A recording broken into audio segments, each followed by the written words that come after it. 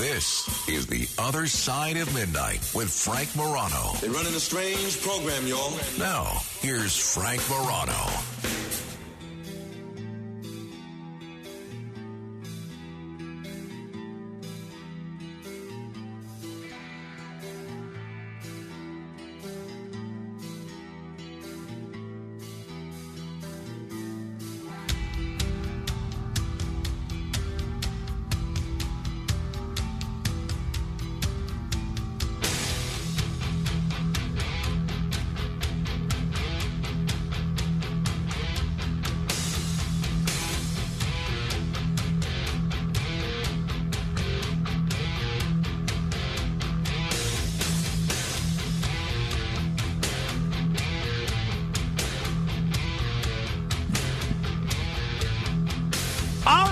True.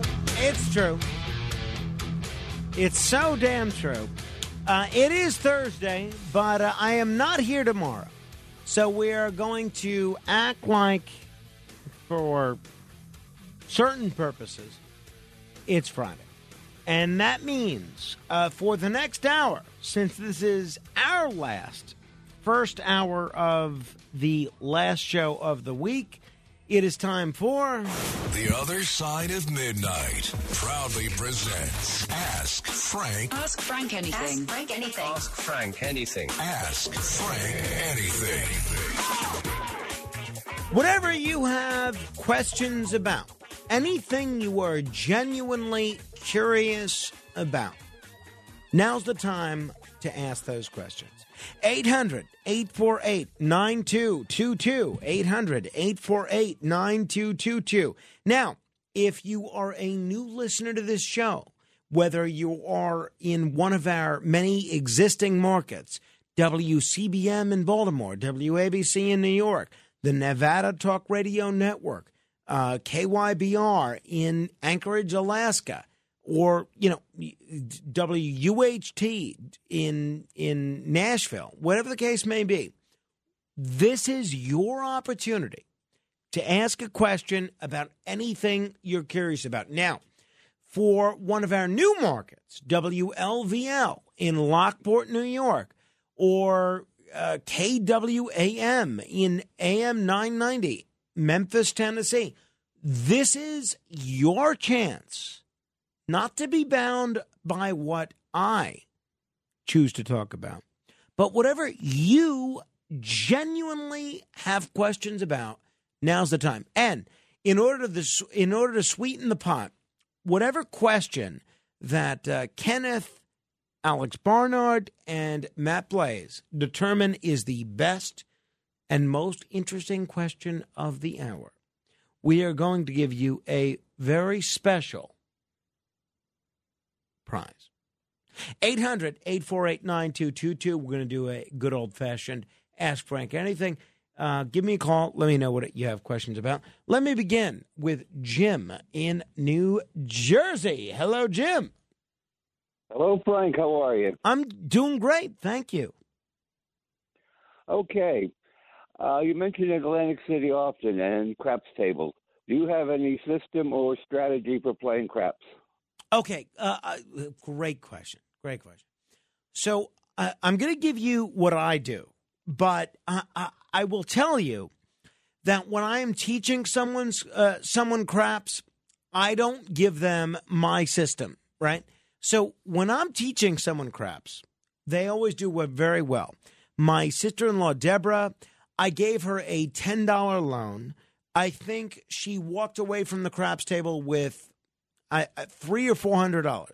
My sister-in-law, Sharon, same situation. I gave her a $10 loan. I think she walked away with $200 or $300.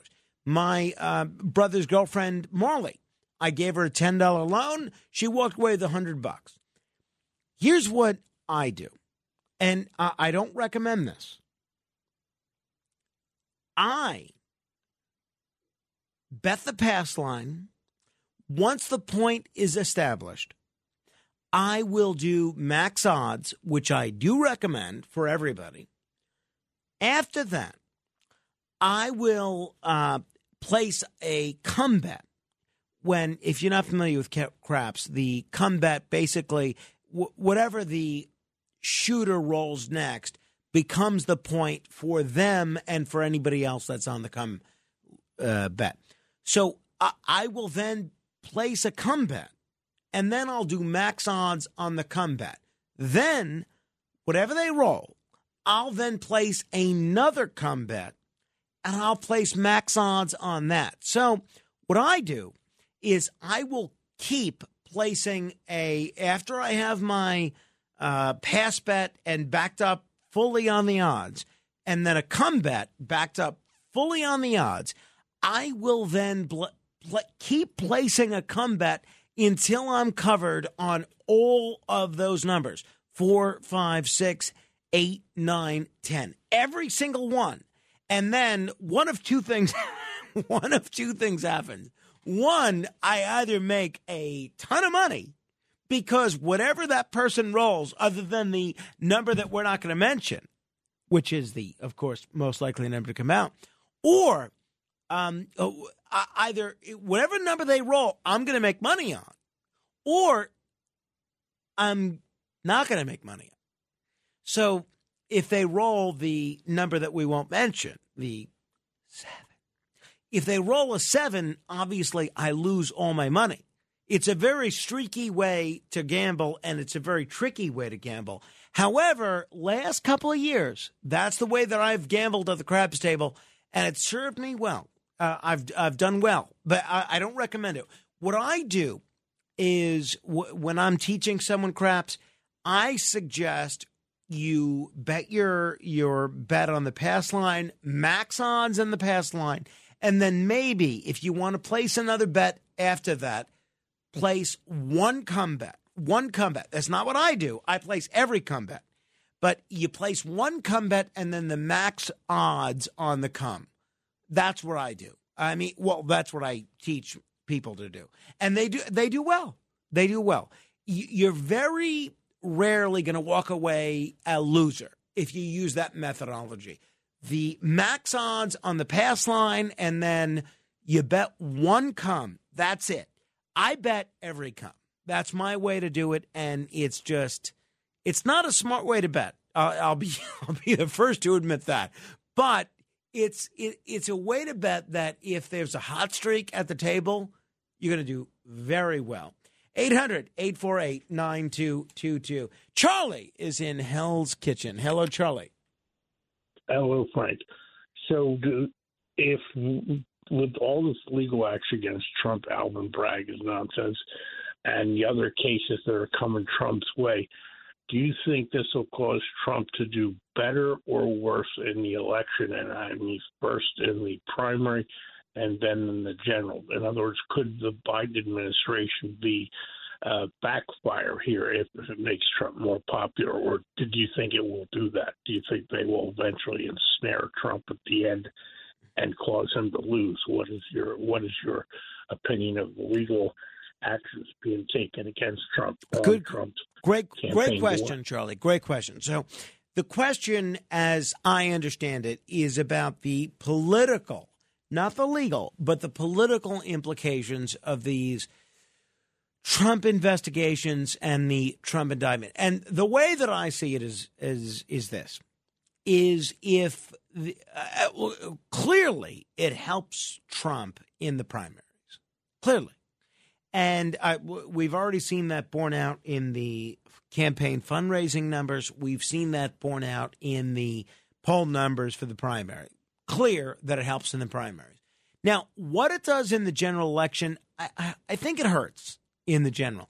I think if you take a lot of people that are genuinely undecided, that may like Trump's policies but may not necessarily like him, they may say, all right, well, do I really want to vote for someone that's indicted in 3 different jurisdictions? And the answer may be probably not. However, I think that when it comes to these Trump investigations and indictments, I think if you're Trump, you have to win the nomination before you can worry about the general election. The general election, as I see it, and maybe people don't agree, but the general election that I see it comes down to 4 states: Wisconsin, Nevada, Arizona, and Georgia. And if there is a recession between now and November of 2024, then honestly, I don't think it matters. I think they're going to hold accountable the incumbent. And if there's a recession and rampant inflation, which I think there's a good chance there will be, then I think Trump may peel off enough votes that they don't care about his indictments. So my answer is, as far as the political implications of the indictment, is I think they help for the primary, they hurt for the general, but I don't think they're fatal for the general. That's my take. 800-848-9222. That's 800-848-9222. Roy is in New Jersey. Hello, Roy. That's me. That's you. How are you? Not bad. Now, I want to ask you a question. Mm-hmm. Tomorrow night, you're not going to be here. Yes. Right? Yes. Who picks the fill-in for that night? Do you pick the person or somebody else? No, I don't. I don't. I have nothing to do with picking the fill-ins. That is done, I think, by our president, Chad Lopez. But no, I've made a number of recommendations, but most of my recommendations go unfulfilled, and I have nothing to do with who fills. Have you ever tried calling WABC Radio? They don't even have a receptionist. I can't believe it. Because I want to get a hold of John Ted Makitas there and tell him a thing or two about how you, Curtis and the other nitwit, are towards you every time they talk on the last hour of the show. And it's uncalled for. It's called bullying. Well, look, thank you, Roy. I appreciate that. Let me tell you this. Curtis and I, and this is not shtick, this is not something I just say for the radio, Curtis and I are very close friends. And Curtis has helped me a great deal in terms of becoming a better radio talk show host. And as far as I'm concerned, he's also helped me a great deal behind the scenes of managing the politics of the 4 different radio companies that we've worked for together. And as far as I'm concerned, Curtis can say whatever he wants about me. Curtis is a great man. He is somebody that I look up to. He's somebody that I admire. He's somebody that I think does a great job. He's incredibly entertaining. And he's somebody that you will never hear me say a bad word about. All right, well, maybe once in a while you'll hear me say a bad word about, but it's all done in fun. Curtis is a great guy, and as far as I'm concerned, whatever he wants to say about me, that he's more than welcome to. 800-848-9222.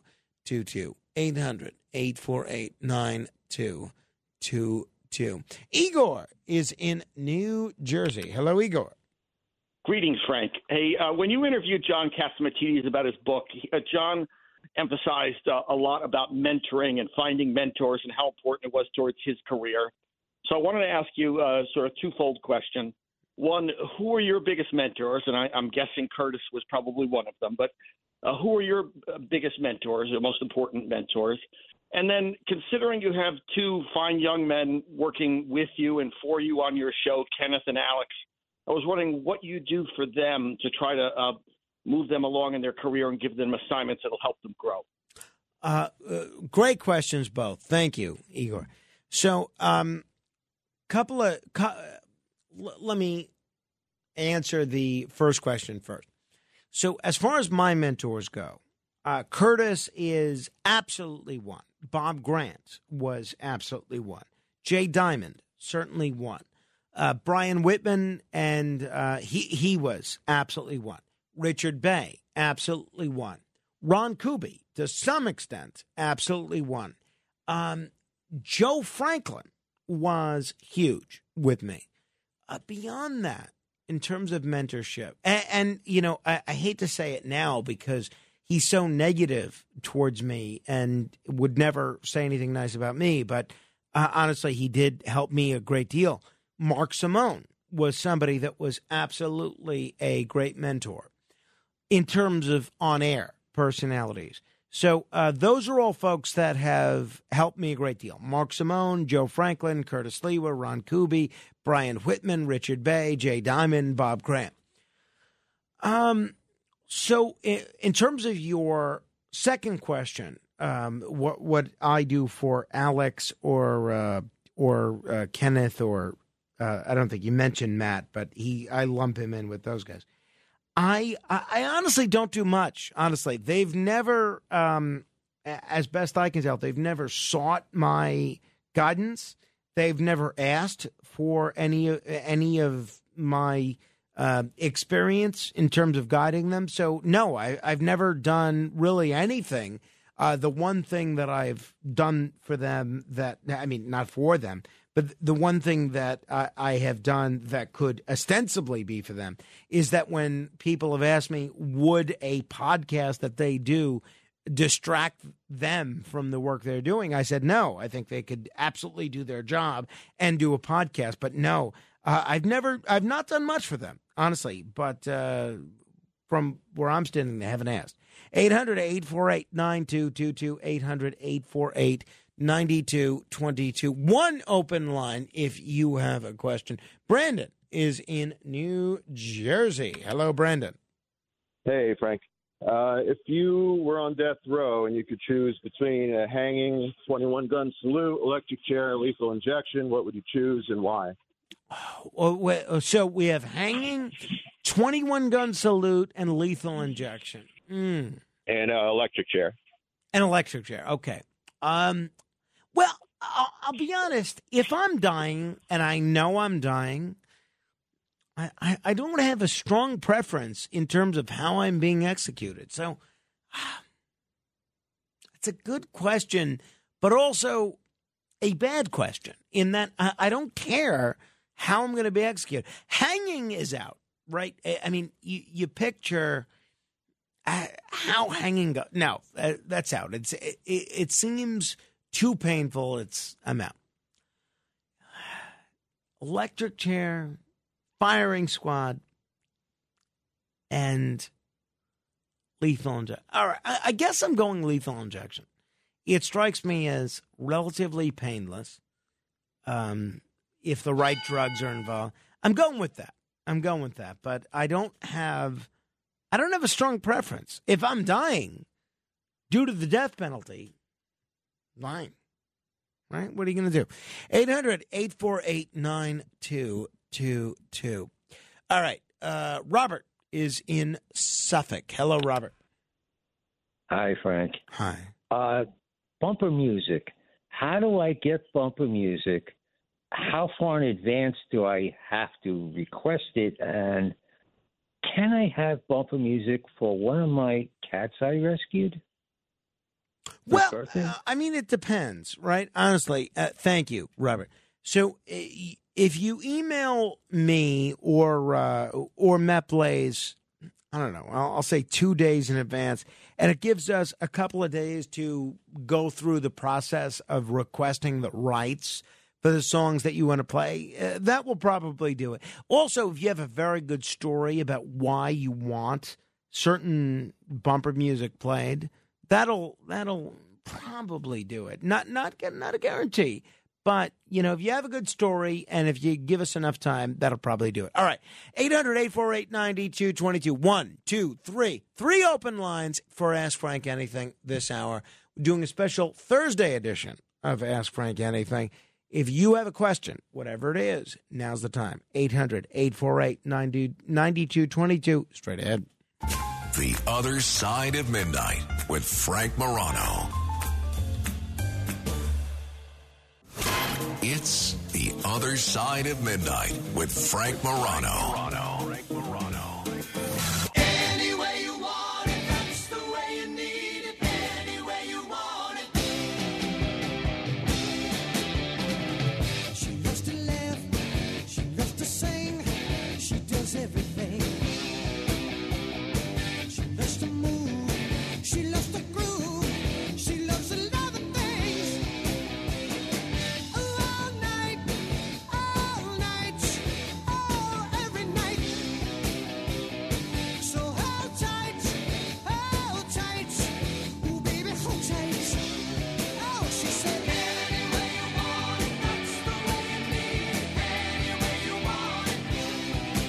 She said, any way you want it, that's the way you need it. Any way you want it.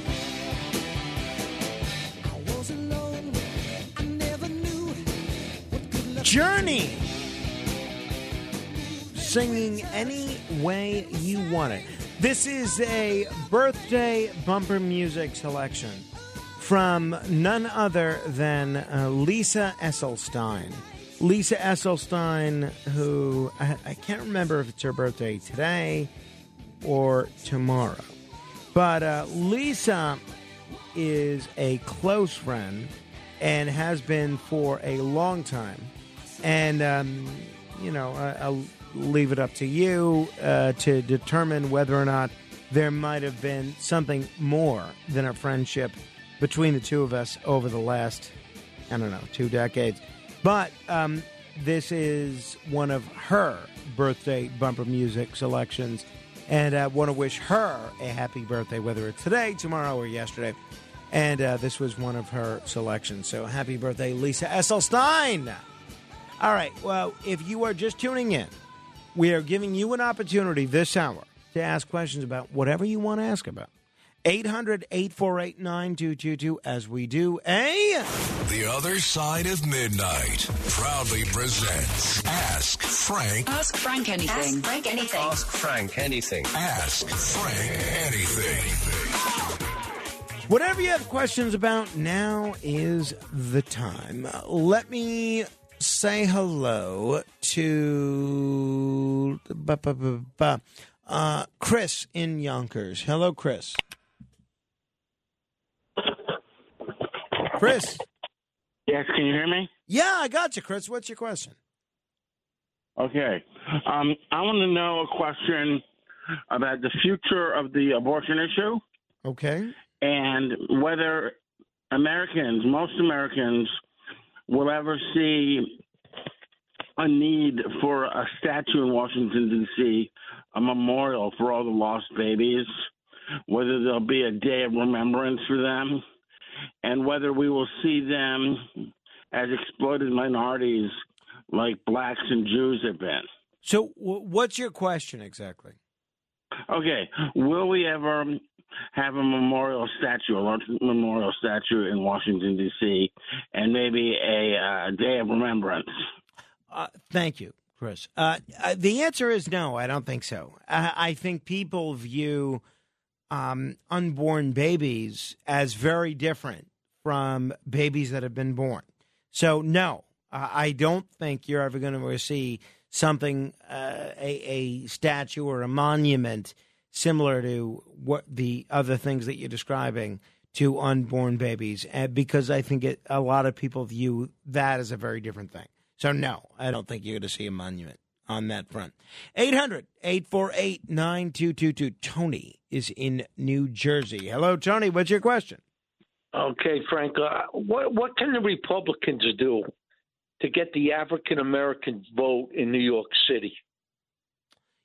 That is such a good question. And thank you for that. If I had had a better answer to it, Curtis would be the mayor today, because especially early on in Curtis's mayoral campaign, I was, I don't think I'm going out on a limb here. I think I was one of his key advisors. And had I had a better answer to that, I would, he'd be the mayor today. Two things, right, that immediately strike me. One has to do with education. And if you look at the polling, the overwhelming majority of black parents in this city favor being able to send their children to another school other than the failing public school that they're zoned for. So whether that's a charter school or whether that involves something like school vouchers. So I think part of it is a broader support and a broader emphasis for something like charter schools or school vouchers. I think part of it involves distancing themselves from where the national Republican Party is. Clearly, black voters aren't crazy about Donald Trump. They don't like him as a personality. They don't like his policies. And I think all of the Republican candidates running for office that tie themselves to Donald Trump, it does not help them win any Republican votes. So I think if you really want to win black votes, you have to kind of distance yourself from Donald Trump. And then the other thing, I know I said two things, but I'll mention a third. The other thing that I think makes sense is crime. Right. You know, I think if you look at the crime issue, the neighborhoods that the crime issue is most prevalent in, they're black neighborhoods. So I think black neighborhoods are and the people that live there and are victims of crime, they're very, they don't want stop and frisk. They don't want police giving black people a hard time, but they also don't want shootings every other day. And I think there's room for both. So if you were to come out and say, look, we have zero tolerance for police abuse, but we also have zero tolerance for criminals. We want more cops. We want more cops in neighborhoods that are plagued by crimes, and we want more cops in neighborhoods that are seeing shootings go up, then I think you'd see a lot of black voters embrace that kind of methodology. But so those are the three things that I've mentioned. Distance yourself from Donald Trump, school choice, whether that's vouchers or charters, and it's kind of get tough on crime. 800-848-9222. Whatever your question's about, now's the time. 1-800-848-9222.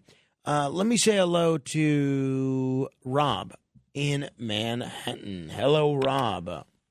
Hey, how are you? Thanks for taking my call. Just a quick question on the Tennessee shooting that occurred several weeks ago. They said that the doors were locked. They kept reiterating that the doors were locked. But those were glass doors. I mean, how safe are glass doors when half the state is running around with assault rifles? Not to say I'm not an advocate of, Second Amendment. I'm just saying that if we want to protect schools, I think maybe we should make at least the first floor a little bit more impenetrable. Yeah, thank you, Rob. So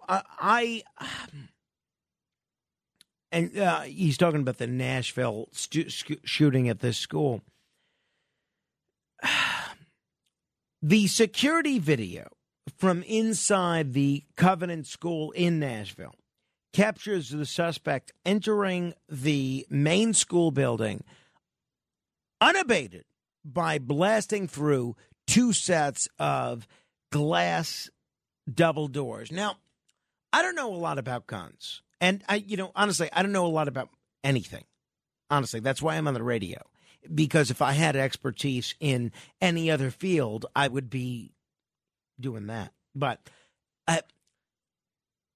as far as I'm concerned, if you have a gun and you're able to blast through two glass doors, what does a locked door matter? So I think the question is broader.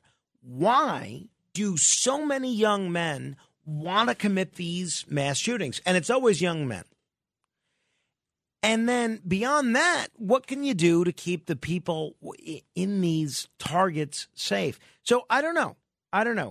He blasted through two sets of glass doors and stalked the halls before killing 6 people, including 3 children.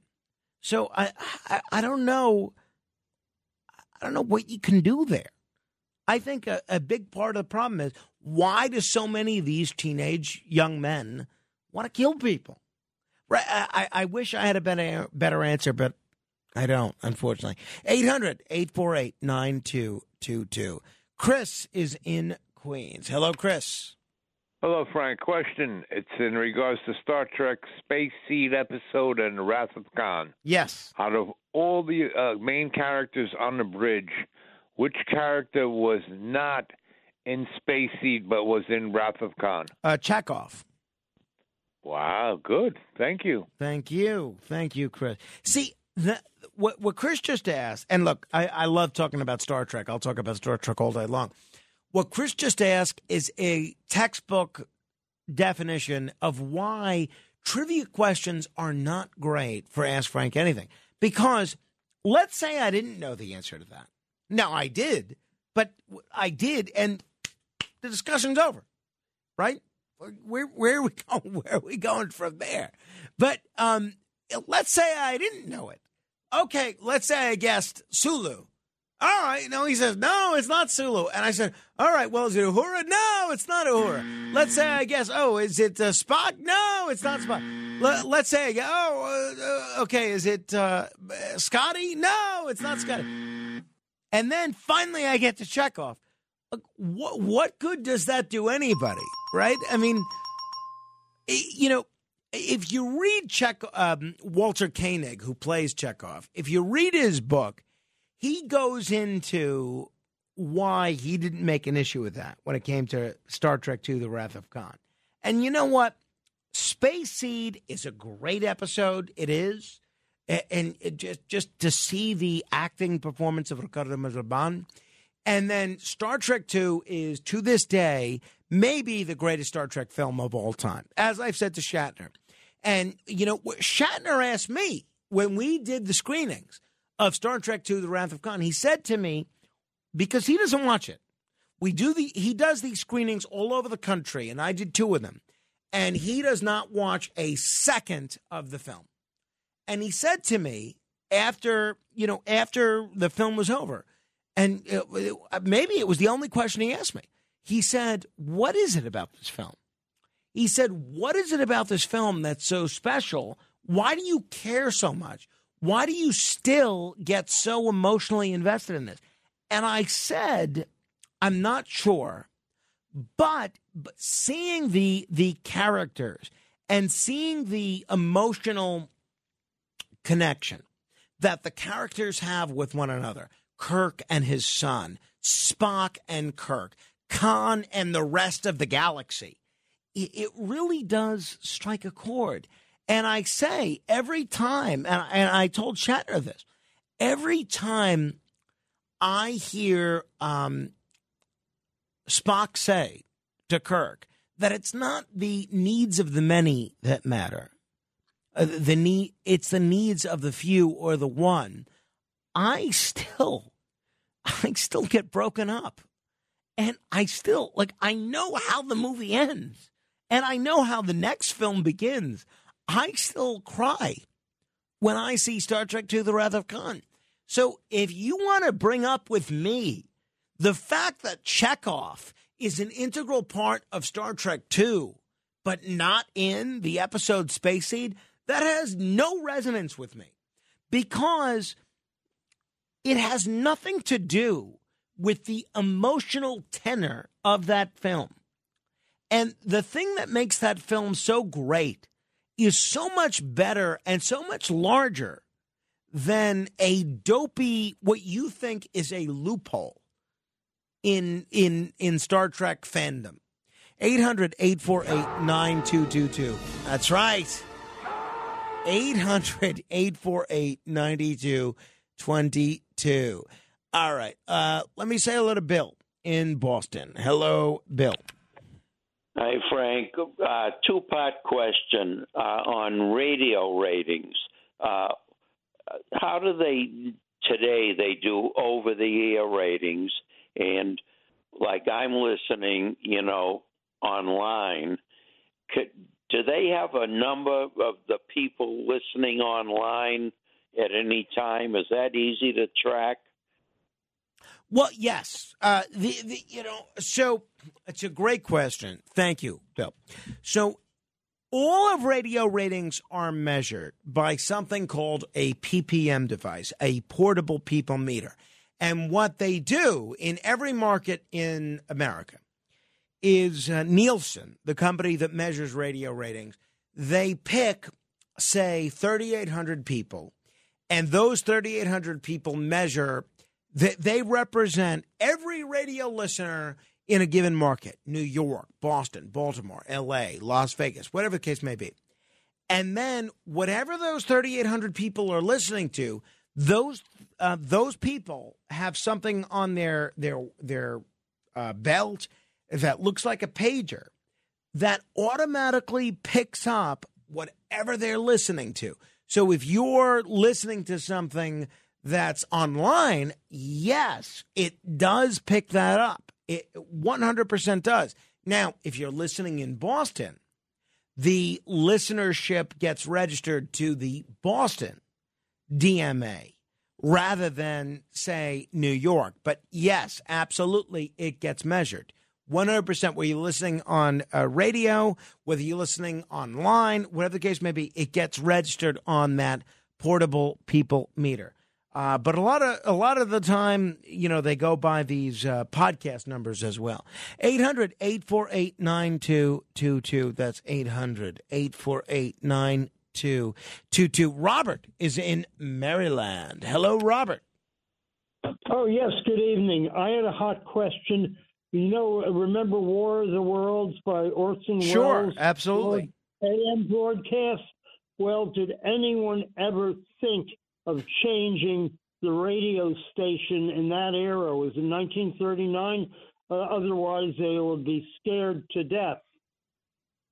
So your question is, did anybody in 1939 ever think of changing the channel? The radio station and the AM band, instead of listening all the way to the end and getting very scared. Well, thank you, Robert. So, a couple of things. And I hate to destroy people's myths about this thing, but the 1939 on, I believe it was Halloween. It was 1938, actually. Orson Welles did this War of the Worlds broadcast, and the conventional narrative that has lasted for the last 75 years is that people were terrified. People were terrified. They went out and they thought Martians were really invading. Now, the fact of the matter is, it's not true. People did not think. And again, I did a bit with this on April Fool's Day with our boss, John Catsimatidis. The fact of the matter is, it's not true. Right. So, repeatedly throughout that broadcast, there was an announcer that interjected and said, "This is just theater. This is just a show." Like, if you listened to that network, that station, they repeatedly said, "This is just shtick, basically. This is not accurate. Don't flip out." And if you went to any other channel, they were not carrying the Martian invasion. And sure enough, if you look at the firsthand accounts that took place in 1938, people were not running out into the street and flipping out. Did not happen. Here's what did happen. Newspapers were terrified of a new competitor to media at that point, which was radio. And so the newspapers had a vested interest in painting radio as the big bad wolf. Newspapers wanted to portray radio as something that was going to frighten people and create this disinformation that was going to work people up into a frenzy. It really didn't happen. What did happen is that the newspapers the next day, the newspapers made it out like people were flipping out. People weren't flipping out. So it's actually a little bit of a myth. I'm gonna link to an article on this from Slate, but it happens to be true. If you want to read it, go to my Facebook page, facebook.com/Morano Fan, facebook.com/MORANO Fan. Meantime, let me say hello to Alex in California. Hello, Alex. Hi, thanks for taking my call. Sure. I have a religious question, actually. I believe most Christian ministers actually have received a formal education, a college education, and then went on to receive a religious degree to become a minister. Yet, why do most ministers refuse to admit that the Bible is historical fiction? It's pretty obvious based on a formal college education, which includes science. It's not possible to say that the Bible is like an unadulterated fact of life. It's basically a fictional story that stitches together some historical events. So, Alex, I can't answer that, right? Because I'm not a minister. Your question is, why do most ministers blank? And, I am a reverend in the Universal Life Church, but honestly, that's kind of just anybody can be a minister in the Universal Life Church. When it comes to ancient life, if you listen to my interview with James McGrath earlier in the week, when it comes to beyond 2,000 years ago, it becomes very difficult to validate certain things. What's true, what's not true, what we think is true, what we think is not true, it becomes very tough. So I can't speak to why ministers do certain things, why ministers don't do other things. I think a lot of ministers are well-schooled, and we're doing the best, they're doing the best they can with the information that they have before them. So that's that. All right, 800-848-9222. We're going to continue with your questions in a moment. Let me get one more question in before we go to break. David is in the Bronx. Hello, David. Yes, good morning, Frank. Hey. I promised Kenneth I would give you a better Star Trek question. Okay. So the episode The Man Trap, which was the first broadcast episode, but not the first one filmed, of the original series. Now, that was the one with what I called the salt monster as a kid. Now, at the end of that episode, Kirk has the salt monster, which was the last of its kind, killed. Do you think that Picard would have handled that situation differently, and how? Good question. Thank you, David. So if people are not familiar with this episode, the Enterprise arrives at a planet to provide supplies and medical exams for the only known inhabitants of the planet. And then one of the people on the planet, Professor Crater, is reluctant to be examined, telling Kirk that they only require salt tablets. Before McCoy can, he's the doctor. Before McCoy can complete the examination, they hear a scream from outside. They find one of the other inhabitants of the planet dead with red-like ring marks on his face, a plant root in his mouth, and another inhabitant standing over him saying she was unable to stop somebody else from tasting the plant. On board the Enterprise, Spock analyzes the plant. He confirms that it's poisonous, but that, that's not necessarily what killed the other inhabitant. So, would Picard have handled it differently? Maybe. I'm not going to question Picard or Kirk, because one of the things with Star Trek, like with history, we stand on the shoulders of those that have come before us. So I think maybe part of the reason that Picard might have behaved in a more diplomatic manner is because of the, I don't want to say mistakes, but because of the decisions that Kirk had made. He saw what Kirk had done and others. And look, I don't think, I'll answer you straight. I don't think Picard would have made the same decision. However, if Picard was a captain in the 23rd century rather than the 24th, he may have. But you stand on the shoulders of those that have come before you. And, so often I'm critical of those that try to rename things that are named for Columbus or George Washington or Thomas Jefferson or Abraham Lincoln. And the fact of the matter is, all of those people, they lived in their time. Kirk lived in his time. And just as we live in a more enlightened time than Christopher Columbus did, Picard, 100 years after Kirk, lived in a more enlightened time than Kirk did. So it's a great episode. It's a fun episode. It's an interesting episode. I do think Picard would have come to a different decision, but that's in the 24th century. 800-848-9222. This is The Other Side of Midnight. Straight ahead. The Other Side of Midnight. It's The Other Side of Midnight with Frank Morano.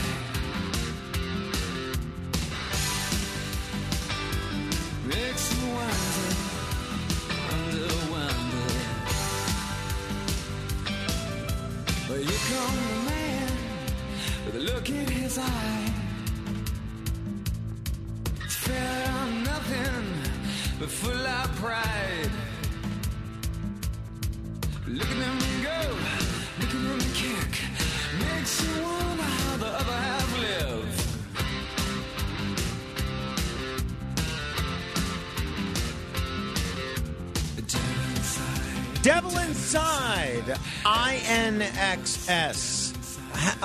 What is it? Onyx? I never know how to pronounce this group. What is it? In Excess. In Excess. I like this group, but I never know how to pronounce it.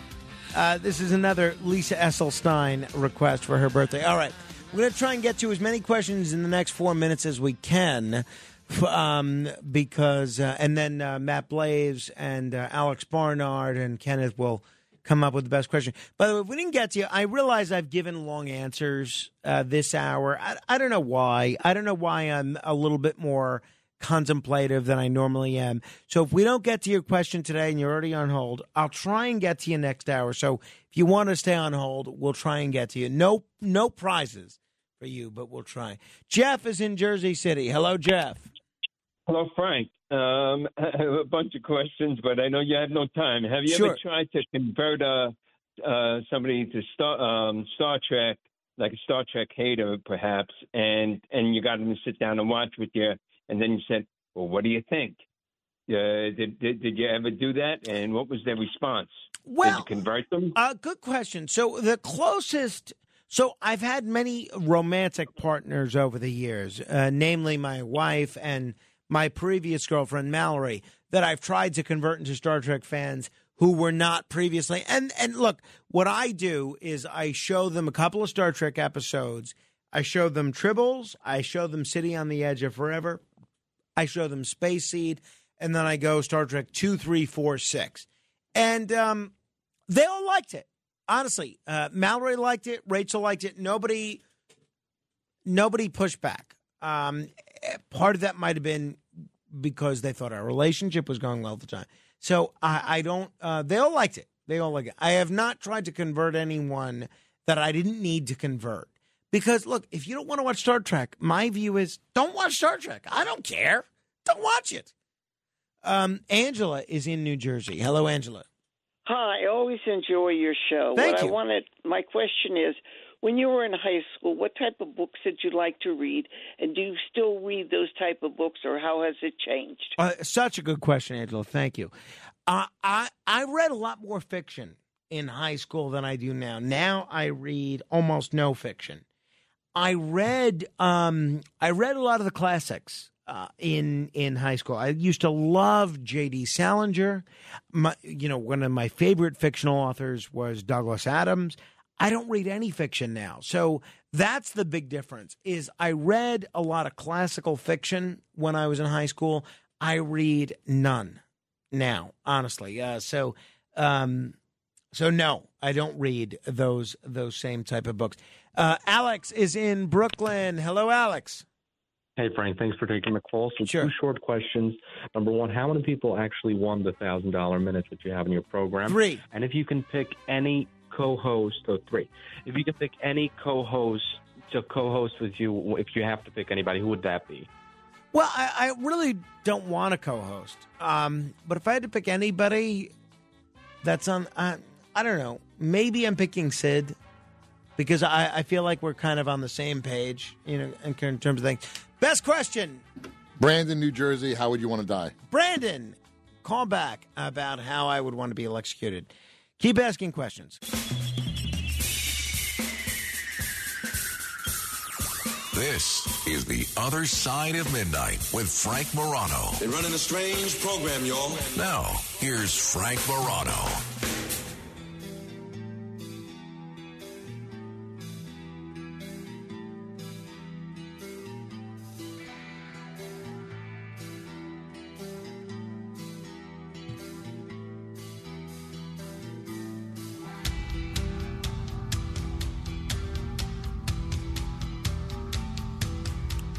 Let me ask you a question.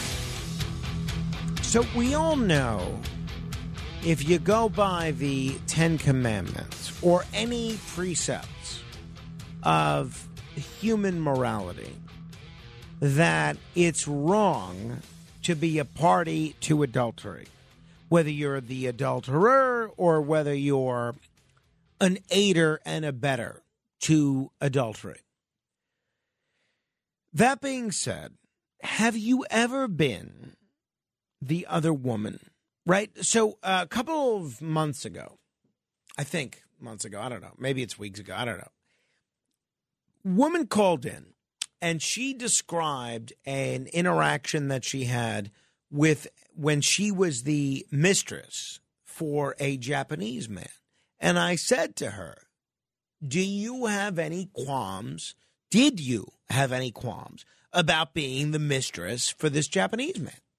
And she said, no. She said, I'm paraphrasing here, but she said, that's between him and his wife and his God. That's not up to me to judge. And it struck me since then. I wonder what role the people that are the other woman or the other man, for that matter, have played. What's gone on in their brains? What's gone on in their hearts? So my question for you is, have you ever been the guy or the gal or whatever gender we're up to these days that has been the person that someone has cheated on their wife or husband with? If so, how'd that work out? For the best? For the worst? What would you do differently? How'd it go? 800-848-9222, 800-848-9222. Have you ever been the other guy? A question. Since before your sun burned hot in space, and before your race was born, I have awaited a question. In my case, I'll be very honest, I have been the other person, the other man. And it never really works out super well. Well, almost never. In one case, I was involved with a woman who had a husband, and I really liked this woman. And look, I went in eyes open. I knew she was married, and I continued to pursue a relationship with her. And I don't want to say I was brokenhearted, but I was disappointed that she chose to go on in this relationship with her husband instead of me. That's one instance. Another instance, I was seeing this woman socially. I thought it was professionally. And she was talking about, I thought she was a journalist, honestly. And I thought I was giving her information about a story that she was covering. And she drove me home, and she comes into my apartment at the time, and we're talking, and she said to me, oh, well, no, I knew she was married. And she said to me, I think you should kiss me. There was clearly an evident chemistry there between the two of us. And I said, no, I'm not going to kiss you. I said, you're married. And her response was something to the effect of, that's okay. You don't know what's going on between me and my husband. You should, that's on me. You should kiss me anyway. That's on me to deal with, and I'm working on it, but that's what you should do. So I did kiss her, and I began a romance with this one woman. And after that, the next couple of months were a whirlwind. They were incredibly stressful. It was the only time in my life that I ever thought about getting a gun, because this fella had tracked his wife's phone because he was suspicious that she was cheating on him, which turned out he was absolutely right. But basically the interaction that he had with his wife was not at all pleasant. But before that and after that, I'm trying to think, other than those two instances, those are the two that most stand out in my brain. Have I ever been the other guy? Probably. But probably when I was very young. And look, when you're 18, 19, 20, 21, 22 years old, you can't think rationally. When you're younger than 25, you're almost entirely driven by hormones. You can't think clearly. Your hormones sort of drive every aspect of your behavior. So there were probably other instances, but those are the two that I remember. So have you ever been the other woman or the other guy? 800-848-9222. That's 800-848-9222. A friend of mine, and a relatively close friend, I knew her as a married woman, having multiple children, a pillar of the community, very active in politics. She's been a guest on this show. I'm not going to say who she is. She was running someone's campaign politically, and they took over, the politician that she was working with, they took over someone's office. And the office had happened to be adjacent to a divorce attorney, very prominent divorce attorney. I think he passed away, but this is years ago. And she said to this divorce attorney, the divorce attorney was named Bill, and the person I'm talking about said to Bill, she said, do you remember about 20, 25 years ago, the hot young thing that was breaking up XYZ marriage, and what a horrible drama that became?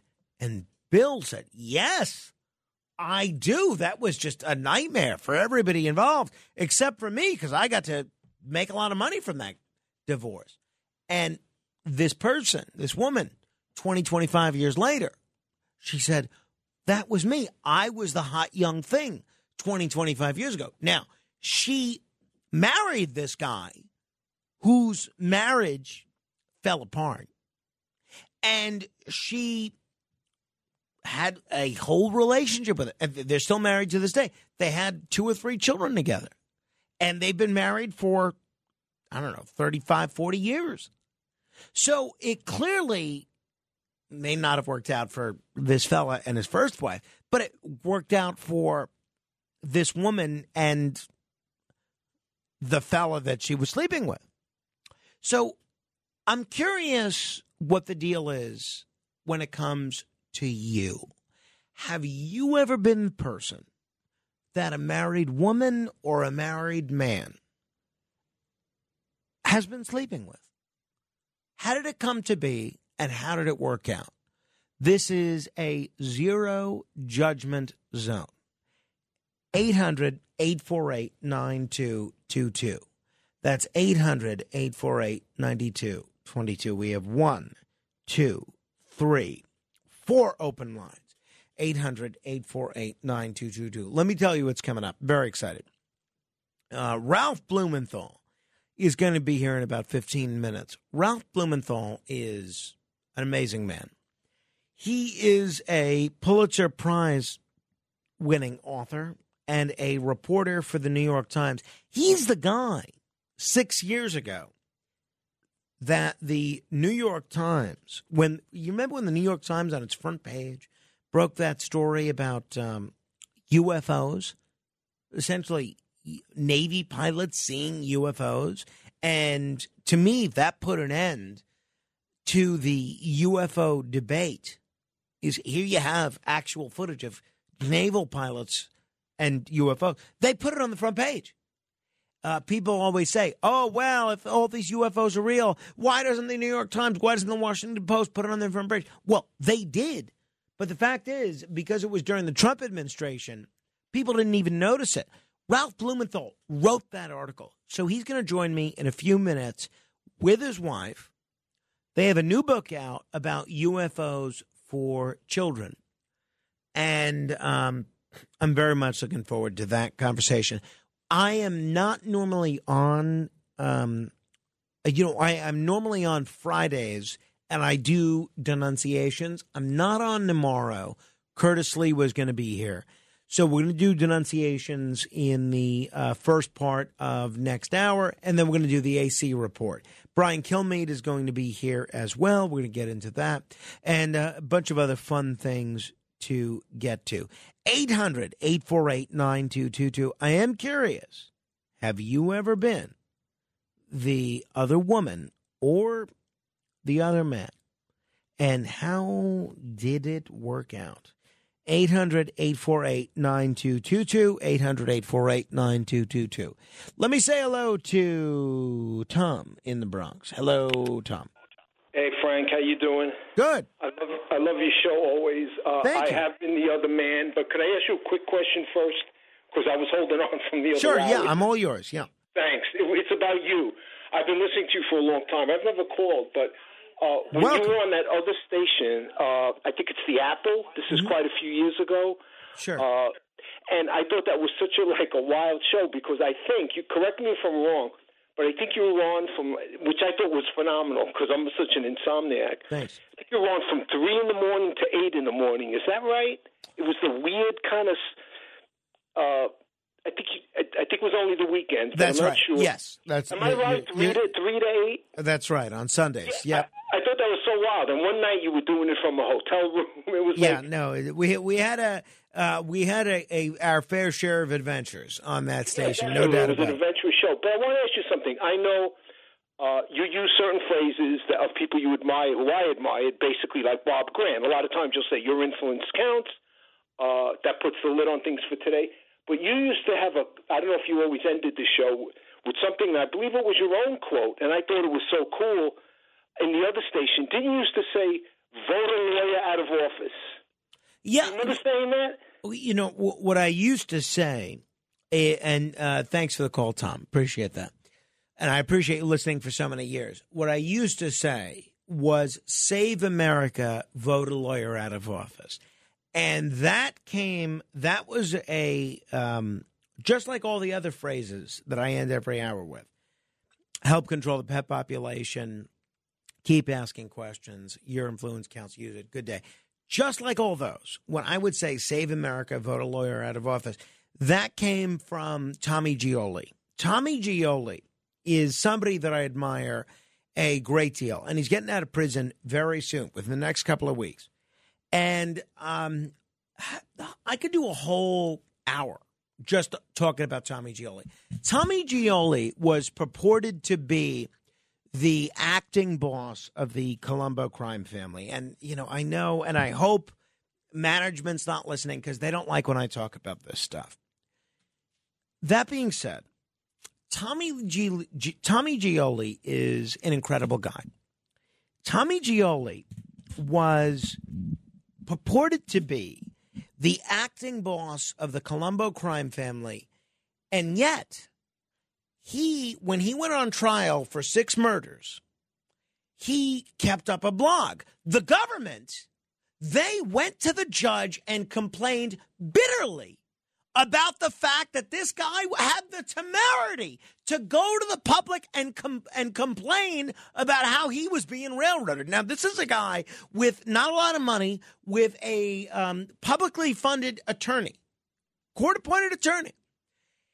And the judge, to his credit, didn't shut down his blog, and he would end all these blog entries with Savalou, Save America, Vote a Lawyer Out of Office. And I really admired Gioli for the fact that he was willing to talk so openly about the facts of his case. And then you know what happened with his case? The trial, he had a trial, and I was there every day. It went on for 6 to 8 weeks. And his trial was a total joke because they couldn't show that he was guilty of anything.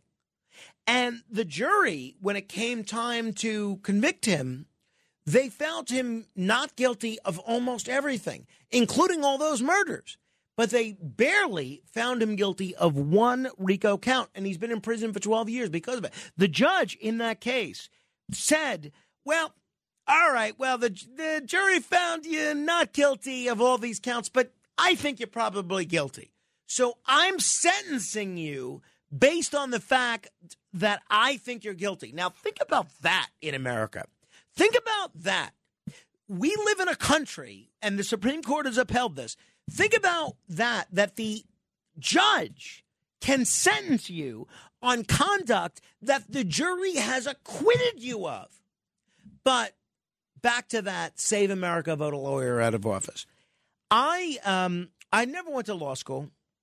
I know a lot about the law. I'm very interested in the law. I talk a lot about the law on this program. But I really think that, and look, if you look at the letters that I've sent to President Obama, President Trump, President Biden, they have one common theme. I've advised all of them, and this has been ignored by all of them, to appoint a non-lawyer to the Supreme Court. Because, in my view, we have created a culture in this country where we have government of, by, and for lawyers. We elect politicians who are lawyers. They pass laws that are that you need to be a lawyer to understand. And then if you want to challenge any of these laws, you have to be a lawyer. It kind of feels like if you're a non-lawyer, that you're almost a non-participant in democracy. So that's why that phrase that Tommy Gioli would end all of his blogs with, Savalou, Save America, Vote a Lawyer Out of Office, it really resonated with me because I want more laymen federal judges. I want more laymen, meaning non-lawyers, laymen Supreme Court justices. I want more laymen in Congress and the Senate. And it's, to be honest, one of the many things that I found attractive about President Trump is that he didn't speak like a lawyer. If you look at the presidents that have been lawyers, and of all the 45 presidents that we've had, about half of them have been attorneys. The ones that have been attorneys, Bill Clinton, Richard Nixon, not all of them, but they tend to be more slippery. They tend to kind of go right up until that edge of what's legal and illegal. They tend to hover right over that line of what's legal and illegal. The non-lawyers, they know what's right. They know what's wrong. They know what's ethical. They know what's unethical. And that is what brings us to our discussion today. Have you ever been the other man or the other woman? 800-848-9222. That's 800-848-9222. Gino is in Brooklyn. Hello, Gino. Hello, sir. It's happened to me twice over the years, and I got a little advice for your audience, too, in a technological world. Because everybody these days, when you try to meet or coordinate with people, they plug it into their GPS, and they kind of use, especially, I don't want to defame women, but, a lot of, they're not really maps, they're not really good with that. Everybody just gets lazy in GPS's things. Well, guess what? You create a forever tracking device that can be accessed by your spouse who thinks that you're cheating. Now, in this one situation, both situations, it kind of blew up like that. One of them, they eventually dissolved. Both times I had to deal with the husbands. One time the relationship had just dissolved and it went away, but I still had to deal with an angry man. The second time, the woman was getting even with her husband because he had been cheating on her multiple times. And she wanted to create a trail so he would discover her abilities. And guess who had to deal with the repercussions of that? I'm guessing you did. Absolutely, and it wasn't nice, and there was some confrontations in the street. And so, keep in mind for your audience, even for you, anytime you give somebody, directions to your home, it becomes a permanent record that can be sought and tracked. So I have, from now at that point on, I give people locations that are not mine, including my Uber drivers.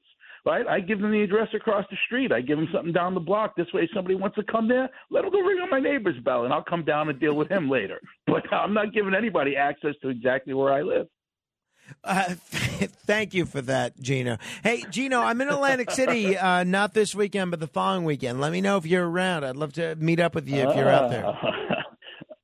You got it. All right. Thank you, Gino. 800-848-9222. What about you, Matt Blaze? Ever been the other guy? I know you were in a long-term relationship for many years, but have you ever been the fella that? I've dabbled. Well, so you've been with a married woman? Yeah, and it doesn't work out. Never works out. It never works out. The person was married in a horrible relationship. The husband had cheated on her. She didn't care anymore. She had three kids, and I was young and single, and because she had a life and family that she had to take care of, we couldn't see each other that often, and eventually I was just like, I'm young, I want to, and she was like, oh, you can't be with other people or anything like that. How old were you? I was like 30. Oh, 30. 30's not that young. Right, but I was on the 25 younger is side. young. Yeah. And I was just like, after a while, it was kind of like, this isn't working. Like, I don't like this. And the whole thing of being married, there's still something that I'm like, I just don't like that. So it's just how not did you get starting off involved really in this one with this woman who was married? It was someone that I met, someone through work, because I was DJing, when I was DJing. Yes. Yeah, it was one of those things. And then it didn't last very long. Maybe a month. If that, yeah, probably about a month, and it was it was like, this isn't for me. I feel like unhappy. You know what I mean? Like you want to see somebody, and then I can't see them because they had to share a schedule. Yeah, so I hear that. I hear that. Now that's all very. That's all understandable. All right, 800-848-9222. Have you ever been the other guy or the other woman? All of your anonymity will absolutely be protected. 800-848-9222. David is in the Commonwealth of Pennsylvania. Hello, David. Hey, how are you, Frank? I've been listening to you for a while. Hey, you knew Bob Grant? Very well, yes. We're very, very close friends and very much a mentor to me. Absolutely. Oh, my God, this is like a brush with fame. Do you ever remember hearing him say, somebody would say to him, hey, how you doing? And he would say, is there anything else on your mind besides the state of my health? I do, yes. He would say a lot of stuff like that, and I remember it vividly, yes. Yeah, now I'm a leftover from last hour. I've been hanging on for a while. And you said anything. So I wanted to challenge you. I wanted to get you to put your tinfoil hat on and consult Rabbi Google. Now, I'm not going to go into your wheelhouse with Star Trek questions. Sure. So I got something a little different. I kind of got the impression that you favor the evolutionary paradigm. So now we know that the DNA is a 4-chemical digital biological code with a tremendous amount of information. Now, there are many examples of information. For instance, the software in a computer, the hieroglyphics on a rock, the text on a page, and every one of those incidences of information resorts back to intelligence. So here's the question. Can you think of one example of information that does not resort back to intelligence? So, David, I'm not sure I completely understand the question, right? So I understand the context that you offered about DNA and what DNA leads to. I'm a little lost. I have to be honest. I don't necessarily know that I follow what you're saying or what you're asking. Well, I'm saying that my contention is that there is no instance in the world that we know of where information does not resort back to a mind, to intelligence. Right. Well, I would agree with that, right? I mean, thank you, David. So whether we're talking about God or whether we're talking about extraterrestrials or whether God is some form of extraterrestrial intelligence, everything comes from somewhere, right? I mean, I agree with that. What the somewhere is, I guess that's one of the great mysteries. So I hope I'm answering your question in the spirit in which it was asked, but I'm not sure that I am. But yeah, I mean, look, everything comes from somewhere, right? I mean, to advert, I know it's a silly comparison, but to advert back to David's question about the man trap and Kirk and Picard, we stand on the shoulders of those who came before us, whether it's an alien, whether it's a deity, right? So, I don't know. 800-848-9222. E. Frank is in Astoria. Hello, E. Frank. Yes. Hello, Frank. Nice to hear you, and nice to hear what you're saying this evening. Thank you. I just wanted to ask you a question from the last segment in the previous hour. I would just like to ask you in question form. I came from a stringent immigration status. Okay, I was born in the United States and so on. And I was just wondering, do you think that President Joe Biden will have a better understanding of immigration reform and have an immigration platform where he offers solutions for the border crisis if he decides to run for president? Well, better than what or better than whom? Well, if you phrase it that way, Frank, I would believe better than George Bush Sr. and better than President Donald Trump. Thank you, E. Frank. No, I don't, right? So I think, I fault President Trump for many things. And I think he was wrong on a lot of substantive policy issues. I think he was wrong in a lot of the people that he appointed to things. But I think President Trump had it absolutely right on border security and on the border in general and on immigration. There comes a situation, and this is why I may vote for Donald Trump again, assuming he's the nominee in 2024.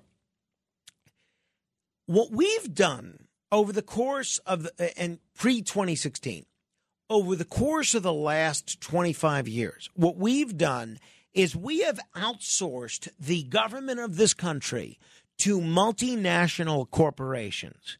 And these multinational corporations have decided the most important thing to them is cheap labor and cheap prices for consumers. And folks love it. Folks love it. They love going to be able to go to Walmart, go to Costco, and be able to pay the lowest price possible for something that was produced in China. And the corporations that provide those products also love it, because with the cheap labor that they get from one of two places, either China, Mexico, wherever, or in the United States, because people in this country are working for slave wages because they aren't even in this country and they're not being paid as workers in this country should. They love it. And Trump, and again, this is one of the things that really attracted me to him, and to Bernie Sanders, and to Pat Buchanan, and to Ralph Nader, and to all sorts of other folks, is they recognized that government of by and for corporations doesn't work for the American people. And whether we're talking about cheap labor abroad through free trade, or whether we're talking about cheap labor in this country because of illegal immigration, it doesn't work. It doesn't work if you're interested in better wages and a better life for Americans. So no, the answer to your question is no, 100% emphatically, enthusiastically, no, Joe Biden would not have a better immigration policy than Joe Biden. All right, coming up in a moment, Deborah Blumenthal and Ralph Blumenthal.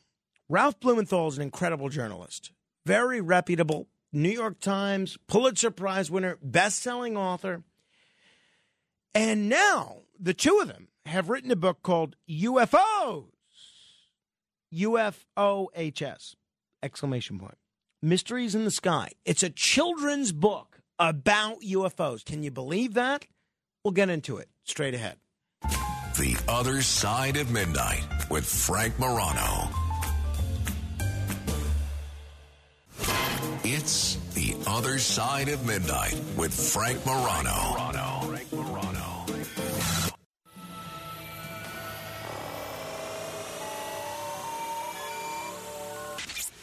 The Other Side of Midnight presents The Midnight Files.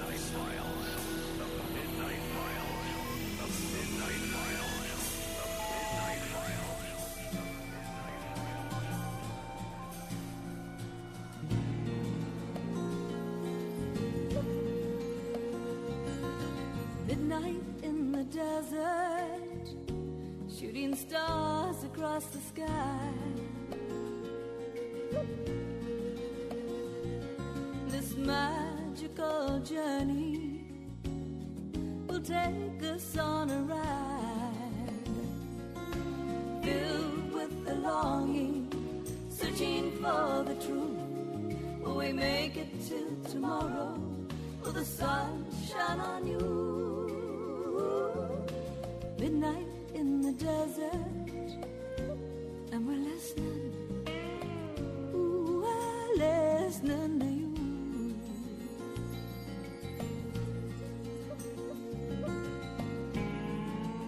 This is The Other Side of Midnight. I'm Frank Morano. Well, it's no secret that over the course of the last 6 years, the issue of UFOs and UAPs and ETs and everything that encompasses has gone from something that was relegated only to late-night radio shows and cheap pulp novels to being taken very seriously, not only in the world of journalism, with feature articles by CBS News, Fox News, CNN, and, of course, the New York Times, but it's being taken so seriously by mainstream America that there's actually now been a series of congressional hearings on this. There's been new legislation on this, and the issue is now taken very seriously by public policymakers, not just in this country, but all over the world. I'm very pleased to be joined by a gentleman who's one of the key people responsible for the mainstreaming of the UFO issue. He is a veteran reporter for the New York Times, a Pulitzer Prize winner, author of The Believer, and he's embarking on a pretty serious new project now, which we're going to tell you about with his co-author in a moment. Let me first begin by welcoming the one and only Pulitzer Prize-winning author, Ralph Blumenthal. Ralph, it's great to talk to you again.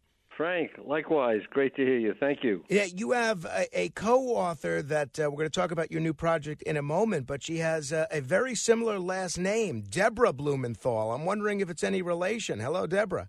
Yes, a steady relationship for many years. We have been married. Wonderful, wonderful. And as long as you still are married, then I imagine that produces a very good writing collaboration as well.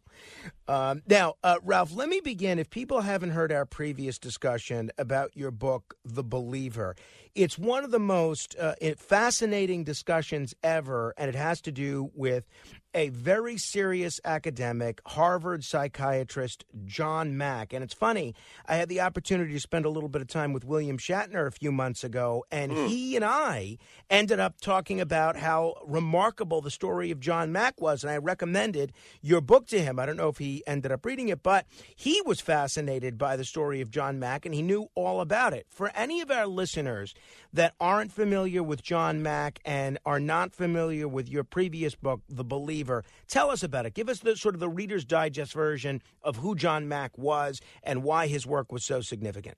Great. It's very happy to do that. John Mack was an esteemed Harvard psychiatrist at Harvard Medical School. He'd grown up in a very conventional household, wealthy household, but nothing about aliens and UFOs or so. But he had the experience of meeting a pioneer of UFO research, Bud Hopkins, and little by little he got interested himself, and he wondered why so many of his psychiatric patients were telling him stories about encounters with alien beings. And he looked into it, he got very interested in it, and he quickly realized that these people were not mentally ill. They came from all walks of life, all ages, including little children, and they all talked about this unexplained and unexplainable event, this encounter with other intelligence. And he spent his later years trying to figure it out. He didn't solve the mystery, as we don't solve the mystery today, but he at least showed what it wasn't. It was not fabrication. It wasn't a hoax. It wasn't to make money. On the contrary, these people were frightened of what happened to them, and they ran away from the experience. So anyway, that was his contribution. He was an eminent academician, and he took it seriously and shed light on a very, very strange area of the paranormal. And Shatner told me, and you get into this a little bit in your book, that a lot of his reputation was damaged, both within academia and maybe even financially, because he took these folks so seriously, right? Well, he did, and he was not one to walk away from controversy. He saw a mystery here, which was compelling, certainly one of the greatest mysteries ever in the cosmos. And he determined to pursue it, even when Harvard thought he was going too far, and they secretly investigated him. In the end, they cleared him. He did nothing wrong, but it did damage him. Wow. It's a wild, wild story, and people should check out the book, The Believer, and especially all the cynical listeners in our audience that every time the subject of abduction comes up, you have people rushing to claim that they're either grifters or delusional. Well, clearly, John Mack did a lot of research into it, and that was not his conclusion. Ralph, before we discuss what you and Deborah are working on now, because I know this is a big week for you guys, you totally turned the world of UFO journalism on its head 6 years ago with that front page story in the New York Times. Now, there were two huge revelations in this story each of which could have been its own front page story. One was the incredible images captured by naval pilots, showing these naval pilots actually chasing UFOs that they couldn't explain. You hear the disbelief of the pilots. The other thing that was interesting is that the government, through mostly Harry Reid, had been funding this secret UFO exploration program, ATIP, for several years. I'm wondering, Ralph, how did that article come to be? How did you come to work on that story, and how did you get the New York Times to put it on its front page, and how did it come off the way it did? Well, I'd been working on my book, The Believer, all along, but quite independently of that, I had met Leslie Kean, who's the foremost UFO writer in the country, probably the most knowledgeable investigator of UFO phenomena, and she had gone down to Washington and met some intelligence people who told her, secretly, of this Pentagon unit that had been investigating UFOs all along. They got $22 million from Harry Reid. It was never announced. The government was supposedly out of the UFO business for 50 years. They said there was nothing to it. It was all, either a hoax or fabrications.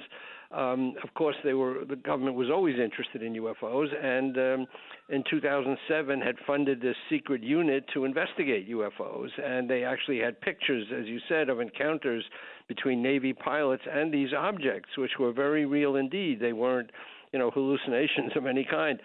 So Leslie came back from that meeting in Washington. We took it to the New York Times. I'd been a New York Times writer for a long time, but I'd recently retired, but I still contributed to the paper.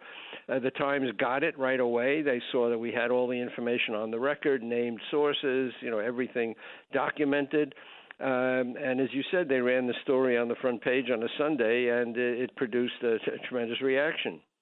Now, let me ask both of you about this great book that has just come out just a few days ago. It's called UFOs: Mystery in the Sky, and it's the first UFO book that I've ever seen that's nonfiction but geared towards young people. Deborah, tell me about the idea for this book. How did that come about?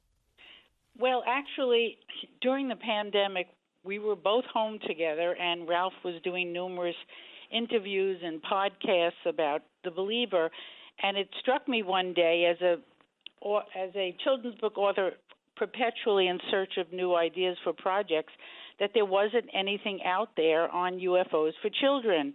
There have been books for middle-aged kids and young adults, but really nothing with interesting pictures for the kindergarten set. And in fact, this book is for children 6 to 9. So we discussed it, and together we put together a manuscript, and it was illustrated by a terrific children's book illustrator named Adam Gustafson, who did an earlier book of mine called The Blue House Dog. And so the project really just came together, and the University of New Mexico Press, we thought, was the perfect home for it since they had published Ralph's book. And that was really, how it all started. Why did you guys think it was important to have a book focused on UFOs for children? There's a lot of folks, a lot of parents of 6-year-olds that might say, well, it might be a little spooky for my child. Why do you think it's important for children to learn about this stuff, not in a science fiction type of way, but in a factual type of way? Right. That's a great question. The fact is, people have reported sightings all over the world for years, and they're talking about the subject. They're talking about it at home. They're talking, with the family. They're talking with friends, and so you can't exclude children from the conversation. So it seemed obvious to me that the best way to introduce the subject to kids is to talk about what we don't know and what we hope to find out. It's a huge mystery, and kids love mysteries. So bring them into the conversation, and everything is less threatening when you sit down with your kids and talk about it. I think the most dangerous thing is to exclude them from conversations in the hope that you'll, somehow safeguard them or prevent them from being afraid. That's not how it works. And Frank, I mean, kids are very sophisticated today. They see a lot of stuff on TV and on social media. So this stuff is in the air, literally. So they're picking up, bits and pieces of this. So it's not like, we're introducing this to them completely cold. They've heard stories. They've seen a lot of fictional, representations of this on TV and cartoons. So we wanted to give them a sound basis for sort of understanding this, because the worst thing you can do to a kid, as Deborah said, is hide something and give them the feeling that there's something wrong about this, something dangerous, So we wanted to confront it. Absolutely. And the fact is, the whole children's book field has gotten much more sophisticated, and books are dealing with all types of topics that you wouldn't have imagined years ago. So obviously, kids are ready for it. If the material is presented in a simple and non-threatening way, nothing wrong with that. Absolutely. I couldn't agree with you more. And even though my son's a couple of years too young probably for the target audience of this book, I'm going to be ordering a copy, and I'll look forward to when he's old enough to understand it. If people are just tuning in, we're talking with Deborah Blumenthal and Ralph Blumenthal. They are the co-authors of UFOs, Mysteries in the Sky, the first book to explore the strange, exciting, and unknown world of unidentified aerial phenomena for kids.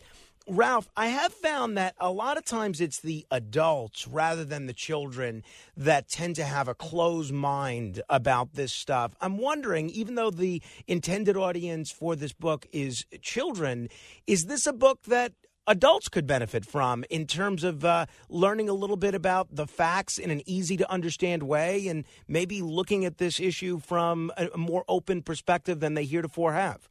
Yeah, I think so. I mean, we presented this in a very sober way. We acknowledge that it's a mystery. We don't have answers. But we also say that these things have been seen in the sky now, photographed by, Navy pilots.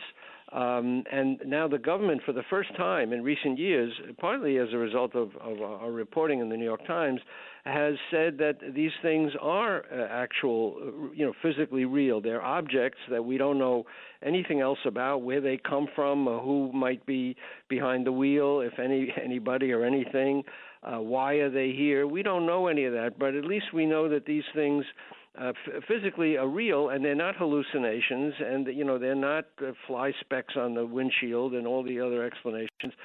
So, and I think parents, are coming to grips with that too. There's still a feeling in many parts of the country that this is demonic, and we don't want to deal with this. But facts are stubborn things, and the country's coming around to it. The government is now saying these things are real.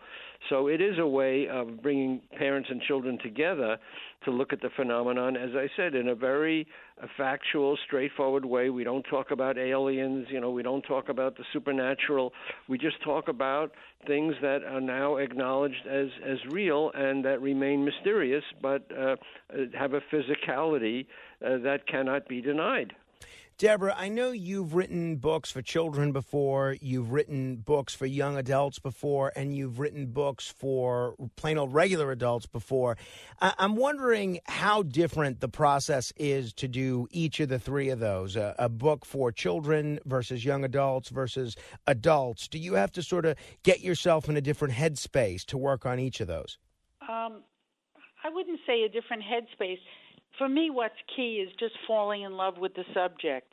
And once I fall in love with the subject, that I fixate on it and do the research and have fun with the words and just take the time I need to write the story. So it really doesn't matter to me whether I'm writing for children or young adults. It's a matter of falling in love with the subject and finding something that I want to spend time with. That's great. Well, the book, again, is called UFOs, Mysteries in the Sky, and it's available on Amazon and most other places that books are available. Ralph, while I have you here, I alluded to the congressional hearings that we've already seen on this, the legislation that has come out to protect UFO whistleblowers, the provisions regarding UFOs or UAPs that are in the National Defense Authorization Act. I'm curious, as somebody that follows this stuff pretty closely, what do you think the next step is in terms of congressional action on this, if any? And do you think we're any closer to really a watershed moment in terms of disclosure about what the government does know fully about these things and having them level with the public about what they might know? Yeah, well, we still have a long way to go. I mean, you could look at how far we've come, which is considerable, because, as I said, the government is now acknowledging that these things are real and that they're concerned about it from a national security standpoint, from a mystery that they don't know, where these objects are coming from or why they're here. But there's still a lot that's being withheld from the American people. The last hearings were, I think, kind of disappointing in many ways because a lot of the material is still classified. It's not being discussed in public. A lot of information is still being withheld from the American people. Deserve to know that this is, and not only the American people, the people of the world. I mean, this is all our communal future. Is going to be based on understanding, what this phenomenon is. So it's a kind of a mixed bag. I think the last few hearings have been kind of disappointing for people who are looking for, big revelations. But the fact that they're occurring at all, Congress has been very afraid to step into this field because they don't want to be accused of being gullible or mentally ill, all those things that can hurt a politician. So they've been kind of courageous in stepping up and looking at this issue. So we still have a long way to go, but if you look at how far we've come, that's encouraging. Well, I think it's terrific. Want to wish both of you the best of luck with this new book. I'll look forward to getting a copy for my son, and I hope a lot of the parents in our audience do the same thing. Ralph and Deborah Blumenthal, thanks very much. I'll look forward to talking with you both again soon. Thanks so much, Frank. Thank you, Frank. Thank you. If you want to comment on any portion of our discussion, you're welcome to give me a call, 1-800-848-9222. That's 800-848-9222. This is The Other Side of Midnight. Straight ahead. The Other Side of Midnight. It's The Other Side of Midnight with Frank Morano. All right, we're going to do denunciations in a moment. Now, for people listening on WABC in New York, I am told that the audio that we were going to play of AOC is not there, so sorry about that. To be continued.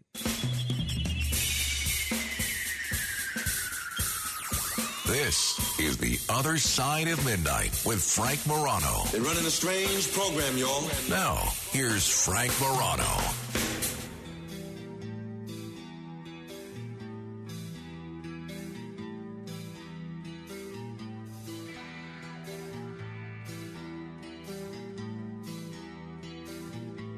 Good morrow, everybody. This is The Other Side of Midnight. I'm Frank Morano. Special tip of the hat to our listeners on WOND Talk 1400 in Atlantic City. Very, very loyal listening group, and I appreciate being on that station. We got a lot of great folks. In fact, in about 20 minutes, we're going to talk with Scott Cronick about all variety of things that are happening in Atlantic City that are great. But we're going to do denunciations in a moment. I did want to mention, though, for people listening on WABC in New York, and part of my previous commentary was a little bit cut off, you didn't get to hear the full commentary of Alexandria Ocasio-Cortez. AOC, yeah, you know me. Talking about how she's criticizing Eric Adams for raising police salaries. So if you didn't get to hear the whole thing, listen to my local commentary. If you listen on the podcast or if you listen anywhere else in the rest of the country, WLVL in Lockport, KWAM in Memphis, KYBR in Anchorage, WCBM in Baltimore, the Nevada Talk Radio Network in, of all places, Nevada, WUCT in Nashville, you name it. Go to my podcast page, RedApplePodcastNetwork.com and search Frank Morano, and you'll hear the unadulterated version of what I'm referring to there. Now, if you don't typically subscribe to that podcast, you are missing out. Simple as that. Subscribe to Frank Morano Interviews and More. You can also go to iTunes or any podcast app and just search Frank Morano Interviews and More. We're going to talk to Scott Cronick in about 20 minutes. But in the meantime, there are a lot of people that I need to denounce, and they include... The Other Side of Midnight presents Denunciation. Connor Schwint. Connor Schwint is a real jerk, to be honest. This is a man who became trapped inside a notable piece of Edmonton in Canada. Yes, that's right. Public art made of large silver spheres. He's been arrested. Soon after he was rescued by firefighters, firefighters were called around 8:30 p.m. last Sunday after someone walked by noticing a strange sight. A man was inside this mound of polished stainless steel balls with no way out. Connor Schwint, said he was on a post-Easter dinner run past the sculpture perched on the edge of Fox Drive and the Quesnel Bridge when he noticed a commotion. Actually, Connor Schwint is the observer, not the person worthy of the denunciation. Firefighters were attempting to extricate the man, and Schwint said he asked firefighters if it was a man or animal trapped inside. When he learned that it was a person inside, he began documenting the incident on his phone and poked his head inside the sculpture for a closer look. He said the man inside the sculpture was beginning to panic. It was kind of like watching a mouse fall into a bucket. He was just kind of running around inside of it, starting to freak out because he couldn't get out. Police say the man had climbed on top of the structure and became trapped inside of it soon after. To extricate the man, firefighters had to cut the structure and remove one of the balls. 3 crews, including a technical rescue team, were involved in the call. Thankfully, no injuries were reported. Soon after the man slipped out of the sculpture, he was arrested. Police say the man caused damage to several of the balls while climbing on top of the structure. The 26-year-old was charged with 1 count of mischief with $5,000. Charged with 1 count of mischief over $5,000. Then released. The public art installation has proven polarizing among Edmontonians for years.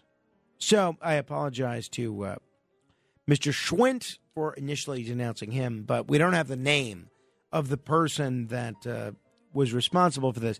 And in my notes here, I just wrote denounce and then ... Connor Schwint. So I'm sorry. I'm sorry to Mr. Schwint. When I come across articles that I feel are worthy of denunciation, I just end up denouncing. And sorry, I misread my own notes here. It's like that Seinfeld episode, Flaming Globes of Sigmund. My apologies.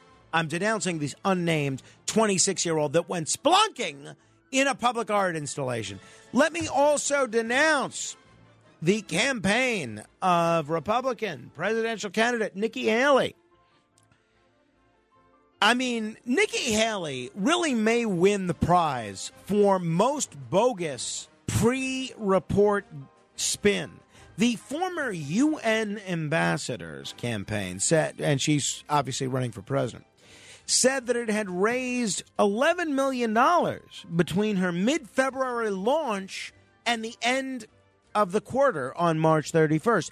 It got that figure by saying Haley's campaign had $5.1 million in receipts, along with $4.4 million for Team Stand for America, a joint fundraising committee, and $1.2 million for Stand for America PAC, a Haley-launched leadership PAC.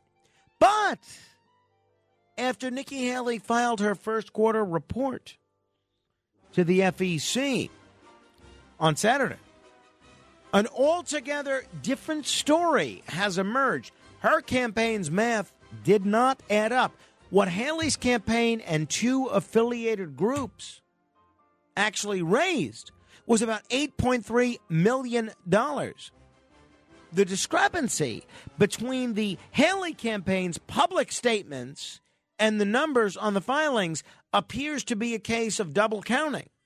Haley got to $11 million by counting $2.7 million twice. Once when it was taken in by her joint fundraising committee, and again when it was transferred to two of the other committees. If Donald Trump's campaign had used this method, it could have reported that its two main committees raised $32 million rather than the actual $19 million the campaign actually said that it raised. But where did Haley get this novel counting method from? So, I mean, if somebody can't even report accurately what kind of money they've raised in their presidential campaign, how can you trust them to be president? How can you trust that this is the kind of folks that Nikki Haley would put in charge? I don't. All right, I want to denounce Westchester County prosecutors. Apparently, in Westchester County, New York, prosecutors have known for years that drunk driving convictions of Spanish-speaking motorists were influenced by poor translations of the consequence of refusing roadside blood alcohol tests. So evidently, they've known about this for a long time. People that didn't speak English essentially didn't agree to have a breathalyzer test. And the DA's office did not investigate this for 3 years.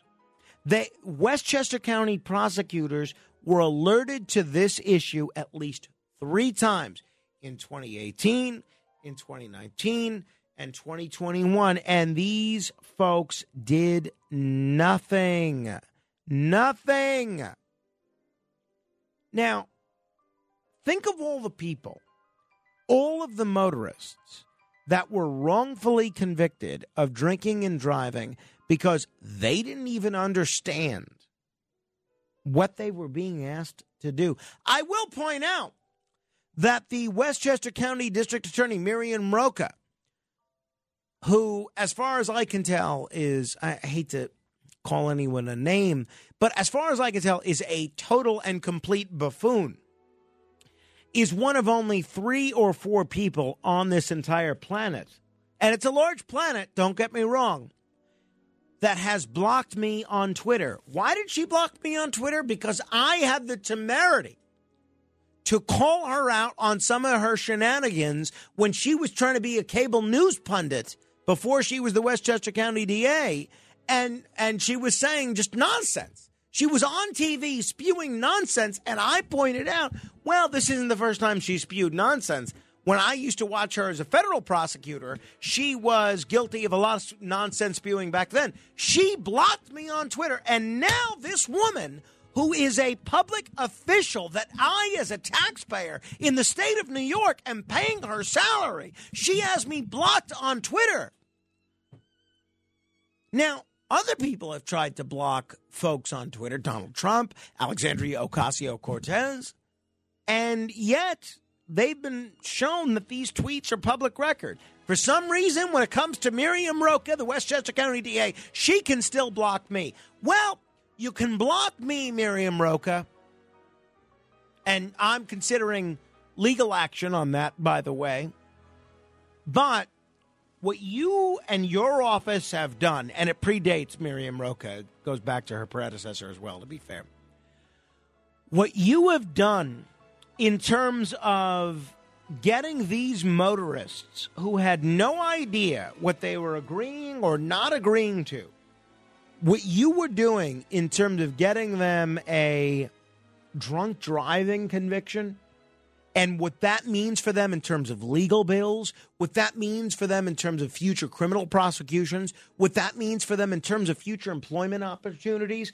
The fact that you had no interest in investigating this when this was brought to your office's attention and your predecessor, I have to be honest, I mean, that speaks volumes about the kind of leadership that's going on in the Westchester County DA's office. I must also denounce Mehdi Hasnan of MSNBC. Mehdi Hassan is an anchor for MSNBC who plagiarized a column advocating spanking of children. And I want to commend Lee Fang, who found this and exposed this. But Hassan seems to have copied full paragraphs from a U.S. News and World Report article, tweaking only a few words here and there into this 2000 independent editorial he wrote titled "No Harm in Smacking." The original article, When to Spank, was published 2 years before Hassan's piece and was written by Lynn Rossellini and Ann Mulrine. This schlemiel, Mehdi Hasnan, plagiarized almost the whole thing and gave zero credit to the people whose article that he plagiarized. You know, look, I on the air, I read from articles all the time. I am quoting liberally from columns constantly.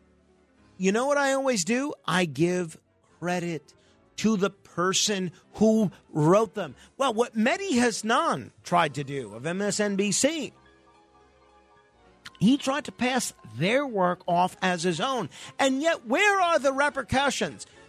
Thankfully, Lee Fang called this out for the public to see. But what is MSNBC doing about this plagiarizer that's on their air? Can you imagine if this was a Fox personality? If this was Tucker Carlson or Brett Baer or whoever else is on Fox News? Brian Kilmeade, who's going to join me next hour?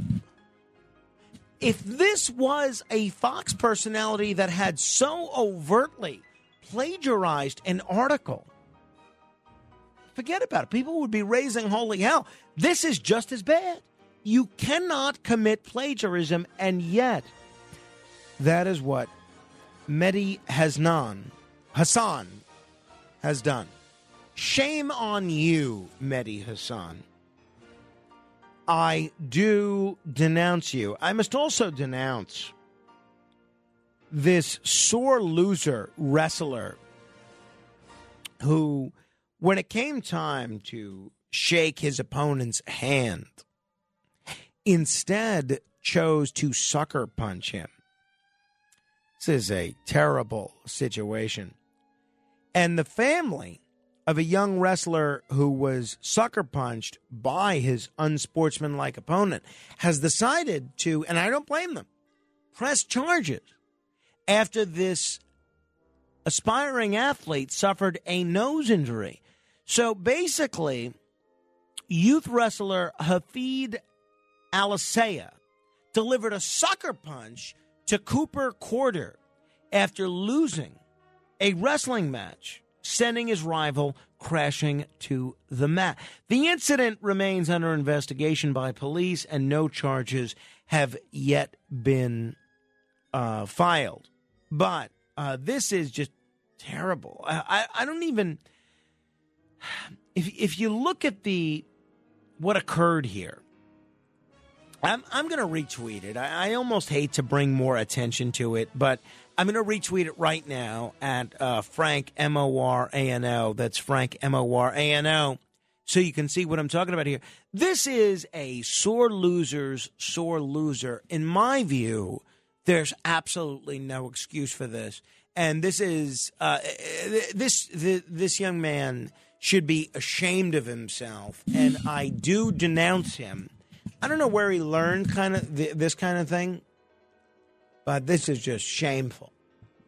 And the sore losers everywhere, I do denounce you. All right. We're going to talk with Scott Cronick in just a moment for the AC report. A lot of people have been patiently holding, though. I want to try and get to as many of you as I can. John is in Orange County. Hello, John. What's on your mind?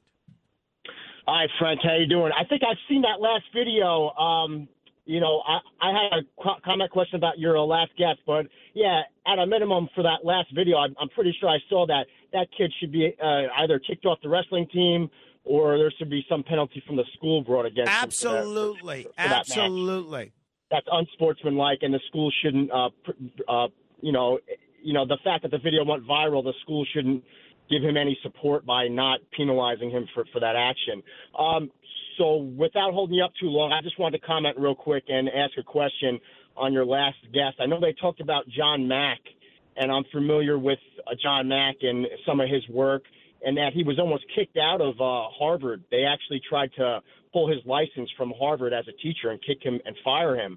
There was a whole board brought against him, and I think at the end somebody went to bat for him and supported him, but he came very close to losing his job for going public about his research. And, that's a terrible thing. Have you ever heard of the researcher? There's a researcher that followed in line of him. His name was Dr. Roger Leir. Have you ever heard of that name? No, I don't think I have. I have heard of him, actually. So I'm just going to give you the quick rundown. He had passed away, I believe, Roger Leir in 2014, I believe, or 2015, but he was a podiatrist, and he actually took an interest in the line of work that John Mack was doing with people who were claiming that they had alien contact or they were abductees or experiencers, as they call them these days. And he did, I believe it was 17 surgeries. So because he was a podiatrist, he could only focus on the area of his expertise legally, but he did wind up pairing up with some other doctors, and he wound up documenting the removal of objects from these people who were claiming they were these experiencers. And then they took the objects and they put them through a series of scientific testing. And some of the results were pretty astounding. I mean, like, just to kind of off the top of my head, because I saw the DVD that he had a series of DVDs that he put out, like the material was some sort of isotope of a meteoric iron, like a very, very highly uncommon metal. And then they found carbon nanotubules inside of them. They were like small little objects, maybe the size of like if you clipped off the tip of a pencil, like a graphite pencil. And they found out that there was bone cells that had covered the object so that the immune system of the body wouldn't react to the object being inside of it. And then there was other ones where there was like proprioceptors, which are normally cells or nerve cells or nerves that use for heat and sensory, like in your fingers, like you feel with proprioceptor nerves. They would grow into the objects, and there was really no explanation. So you had these you had these anomalous objects being pulled from these people who were claiming they were experiencers. So my comment is that, we're sitting around all waiting for this like holy grail, to come forward from some whistleblower. And, there may already be that evidence available to to professionals, to colleges. I think it's just a matter of the stigma behind the topic, that if funding was, if somebody revisited the work of Dr. Roger Leir, because after he passed away, I'm not sure if anyone has continued his work, but it's well documented. So it's Roger Leir or John Leir?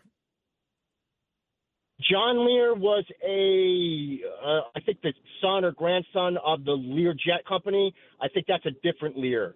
Roger Leir was a doctor. He was a podiatrist, and he basically took on this side project of removing these quote-unquote alien implants, is what they were being called. Wow. Because really, at the end of the day, there was no other way to explain what these objects were. I've done a lot of stuff on this in the past, and if you can email me, John, 800 at frank.moreno@wabcradio.com, I'd love to try and do a follow-up on this, because I find it really interesting. Thank you, John. We've talked to other people, including a lot of very reputable people, that claim that they've removed these sort of implants.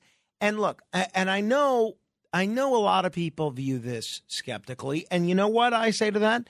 Good. Everybody should view this skeptically. But there are too many people who have seen and experienced too many things for all of them to either be drunk or on drugs or hallucinating. And the people that I've spoken to that have removed some of these implants, they strike me as very credible. I think there's something to this. I really do. 800-848-9222. That's 800-848-9222. Larry is on Long Island. Hello, Larry. Well, Frank, first of all, let me apologize. I actually missed the first part of your show tonight. How dare you? Very rare, and I apologize. I have a simple question. Your staff gave me the opportunity to ask you a question tonight, and they've extended me that courtesy. You have been extended an invitation for 2 days to the home of William Shatner. It's going to be a glorious 2 days. Top shelf liquor, top shelf food, everything. You're there for the first 5-6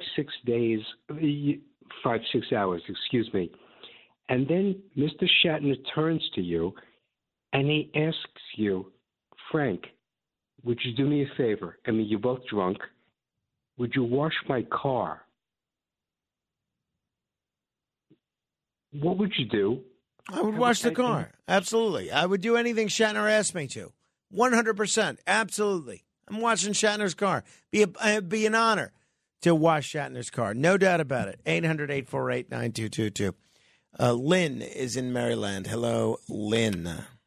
Hey, Frank, with reference to the plagiarism case of this MSNBC commentator, Mehdi, I didn't catch the last name. Hassan, yes. Right.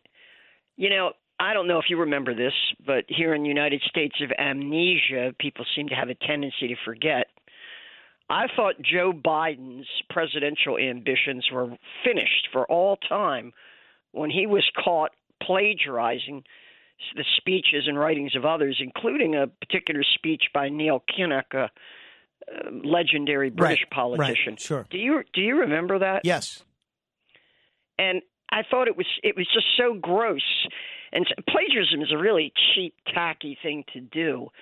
And even if someone can't be, I suppose someone could be, I don't know if there are civil remedies for plagiarism. I don't think it's exactly a criminal offense. But to me, it should discredit someone in terms of integrity for all time. Agreed. And I really thought we would never hear from Joe Biden again. Well, yeah, I mean, I thank you, Lynn. That plagiarism scandal ended his presidential campaign in 1988. Biden was one of the leading Democratic candidates for president in 1988, and that plagiarism scandal, when he went on about going on and on about plagiarizing Neil Kinnock and saying, oh, why is Joe Biden the first person in my family to go to college, yada, yada, yada. That torpedoed him because he had given that speech previously with attribution to Neil Kinnock, and then he gave it without giving attribution to Neil Kinnock. It was a big problem. And then people dig a little bit more closely into Biden's academic career, and then they saw that he had been guilty of plagiarism in either law school or college, and it really hurt him. It set him back, hurt his presidential candidacy in 1988. He had to drop out of the race, and it followed him when he himself ran for president in 2008. You remember, between Biden and Chris Dodd, when they ran for president in 2008, they couldn't get 2% of the vote anywhere. And it was, he benefited because Obama chose him as his running mate. But, look, America is a country that loves second chances. And Biden was the beneficiary of some second chances. 800-848-9222. We're going to talk with Scott Cronick in a moment. Joe is in Ronkonkoma. Joe, what's on your mind? Hey, Frank, I was telling Kenny about the cheating thing you were talking about. Sunday was me and my wife's 18th wedding anniversary. Happy anniversary. Thank you, sir. And I decided to upgrade her phone first. We went to T-Mobile at Smith Haven Mall, and we're waiting while they're transferring over our stuff, and the manager that I know really well was telling us a story about a guy that came in and he wanted to pay his wife's cell phone bill. So they didn't think anything of it. He showed his license. He paid it. As he's walking out, he turned around and he asked him, "Oh, can I get a printout of the receipt that I paid it so I can show my wife?" And when T-Mobile printed it, it's a 10-page report, and it gives all the phone calls and text messages for that month. And he had right in his hand the proof that his wife was cheating on him. Oh, boy. And now T-Mobile's being sued by this woman because he wasn't really an authorized person on the account. And they're suing for she's suing them for over $1 million. And the poor guy that did this ended up losing his job. You imagine that? Oh, I hate to hear that, Joe. Joe, thanks for sharing that. But that's just awful. Awful. All right. What's going on in Atlantic City? How does it relate to you? How does it relate to the rest of the country? We're going to check in with Scott Cronick, one of my favorite talk show hosts. He happens to also be the proprietor of one of my favorite establishments in Atlantic City, Tennessee Avenue Beer Hall. We'll check in with him straight ahead. The Other Side of Midnight with Frank Morano. It's The Other Side of Midnight with Frank Morano.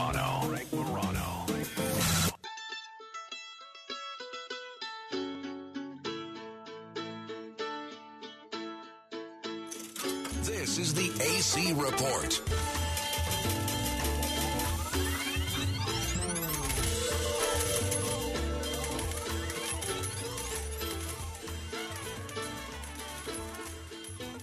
Well, they blew up a chicken man in Philly last night, and they blew up his house too.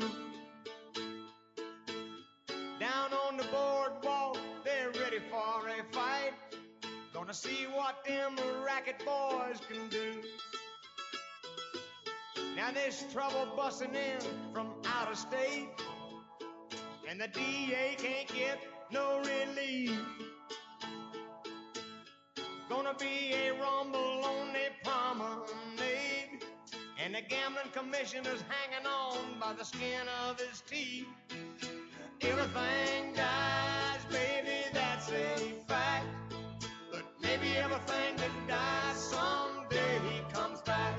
Put your makeup on, fix your hair up pretty, and meet me tonight in Atlantic I am City. frequently asked by listeners around the country, Frank, how do you know so much about what's going on in Atlantic City from a political perspective, from a gaming perspective, from a dining and nightlife perspective, from a beach perspective, even though you don't get there that often? What are you there, once every 2 months, every 3 months? And the answer is quite simple. The answer is I tune in on almost a daily basis to Scott Cronick on Talk 1400 WOND. There is nobody that knows Atlantic City better than Scott Cronick. He is the co-owner of the Tennessee Avenue Beer Hall. He is a distinguished and longtime journalist in Atlantic City, and he is a radio talk show host on the station we're very privileged to be on this hour, WOND, and he's kind enough to join us on the radio. Scott, it's great to talk to you again. How you been?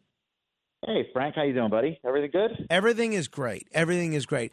I want to pick your brain on a lot of stuff. Let me begin with the fact that in 10 or 11 days, Mama Angeloni's 2, which has long been, for almost a half a century, considered one of the best Italian restaurants in all of Atlantic City, is closing up shop. How are you feeling about this place ending its run as an Atlantic City institution? And what would you say this place's legacy is?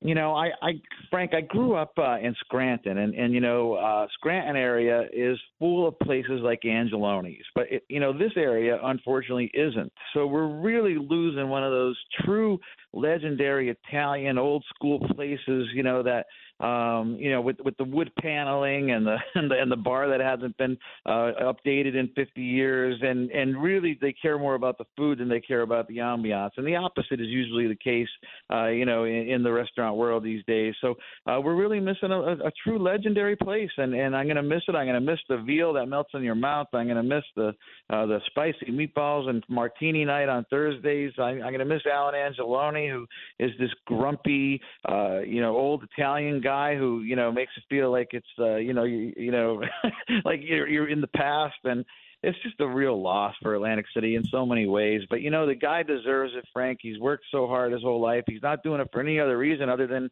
he wants to retire, and God bless him, and he doesn't want to kind of pass it on and ruin his legacy to somebody else. So he's just closing up shop, and he's doing it with dignity. And, there's something to be said for that. So if people are asking why this institution, Mama Angeloni's 2, is closing, it doesn't have anything to do with rent or the economy or declining interest or or inflation and an uptick in food prices. It's just due to the fact that the proprietor has had enough and he wants to hang him up.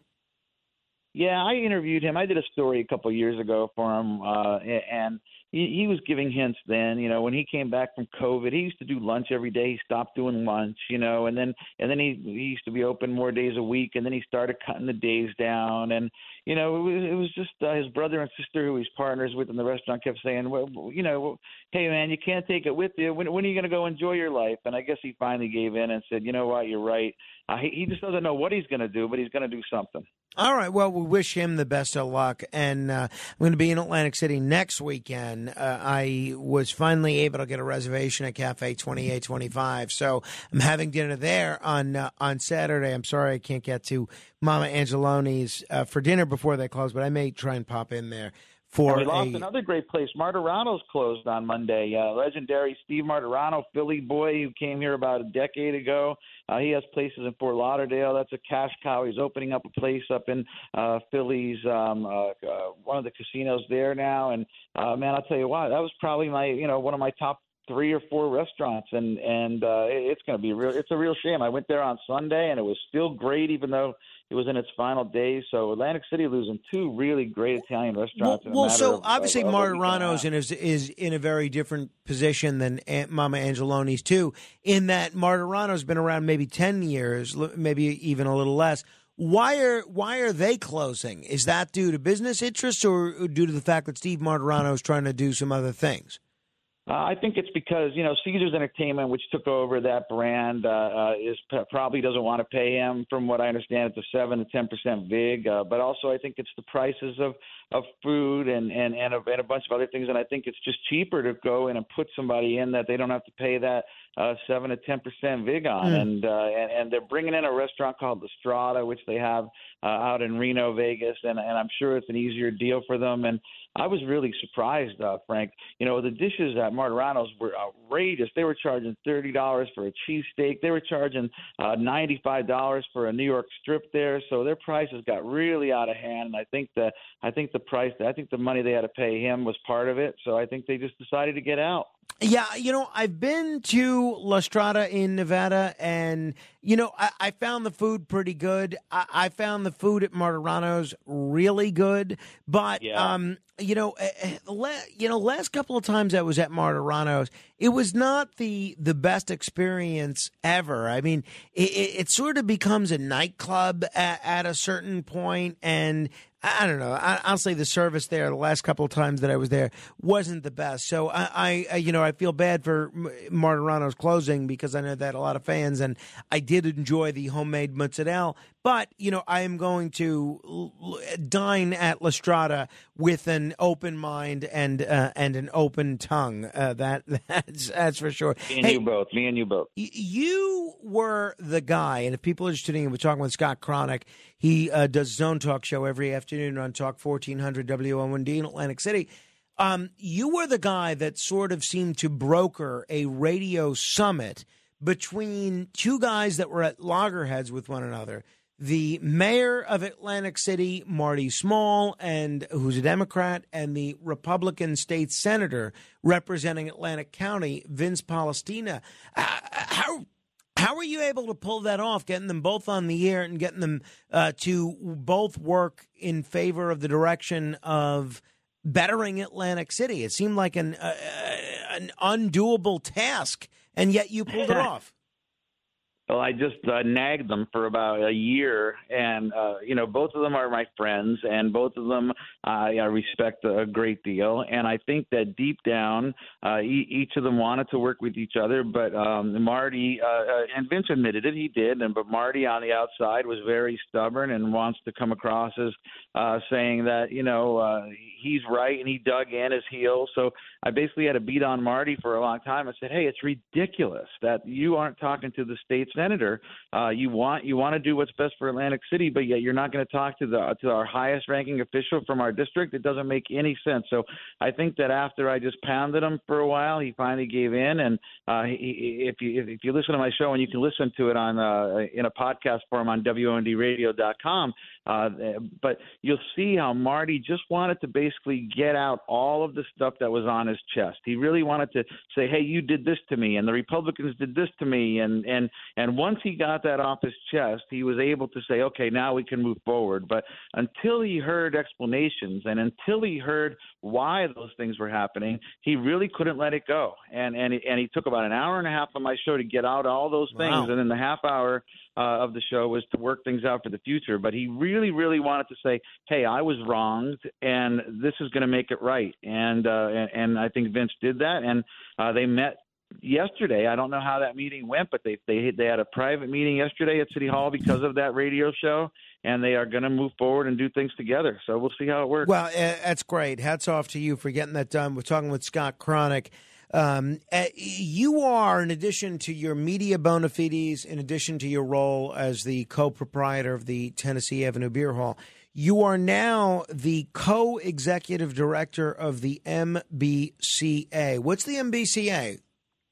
So that's the Metropolitan Business and Citizens Association. It started over 30 years ago by two very well-known people, Gary Hill and John Schultz, who are just super powerhouses in the city. They own a ton of real estate. They were big club owners back in the day, and they wanted to start this thing about 30 years ago to kind of help businesses and to do things for the city. And over the 30 years, it kind of lost its focus, and it started to be more of like a community scholarship, nonprofit. And when they came to me, because Gary and John want to retire, things are more in Florida, I said to them, I'd be happy to take it over, but two things. One, I thought Gary should really stay involved and serve with me as co-executive director because of all of his contacts, and I thought that was important. But two, I said, we got to go back to the original mission, and we're going to do things that are going to help Atlantic City. We're going to help beautify it again. We're going to help do things like planters and trees on the streets. We're going to maybe bring Christmas lights back. We're going to do special projects to make Atlantic City a nicer and beautiful place. And that's a mission for my next chapter that I thought I could, wrap my head around. And I started on Tuesday, and I'm really excited. Well, that is terrific. Obviously, this week is 420, not only April 20th, but 420 as a time and as sort of a symbol has sort of become an international symbol of marijuana. And Atlantic City is diving headfirst into the recreational cannabis game.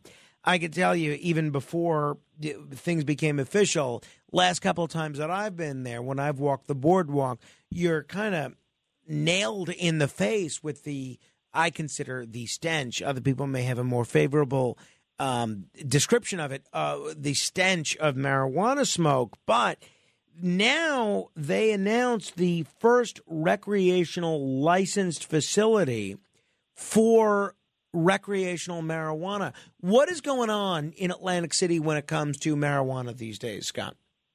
So you're right, Frank, and it's a stench in my opinion too. And again, I'm not against it, but it does infringe on your basic air rights, just like smoking did, back before they started banning that. And it's I'm a little nervous about it, Frank, because last time I was in Vegas, there were more signs for marijuana than there were for, say, a Cirque show, and there were more stores that offered marijuana, and everyone smoked it, and you couldn't escape it. You couldn't escape that smell, no matter where you went. And I'm a little nervous that Atlantic City becomes that.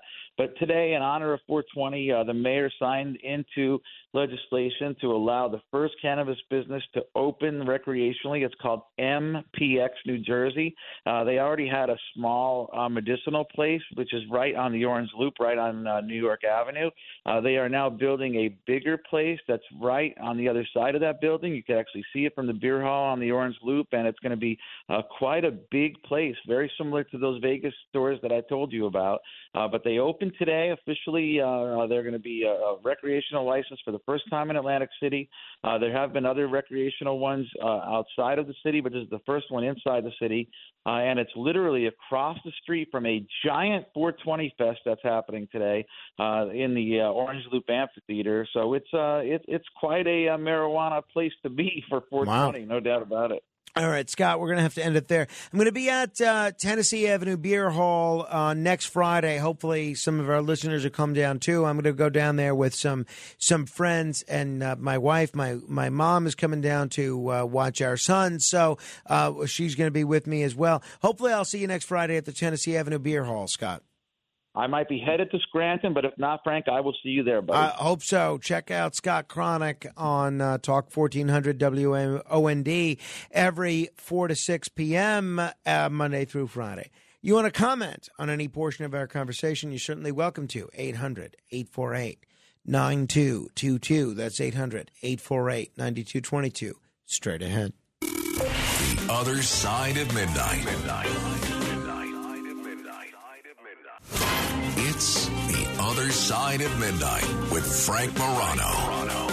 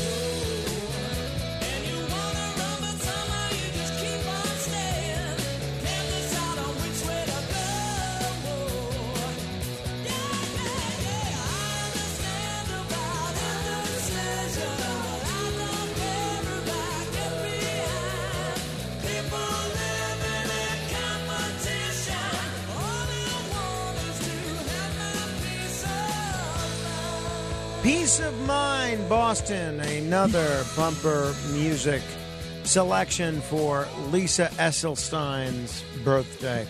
So I'm in this pool. I've talked about it before, but during football season, it's called the 33 pool. And it's totally random, no skill involved. And each week, all of us that are involved in the pool, we are assigned a team to win during football season with 33 points. And if your team wins with 33 points, you win the prize for that week. If nobody wins, then the prize rolls over to the next week. So anyway, my buddy Ed, who's a big listener to the show, probably listening right now, he's welcome to call in.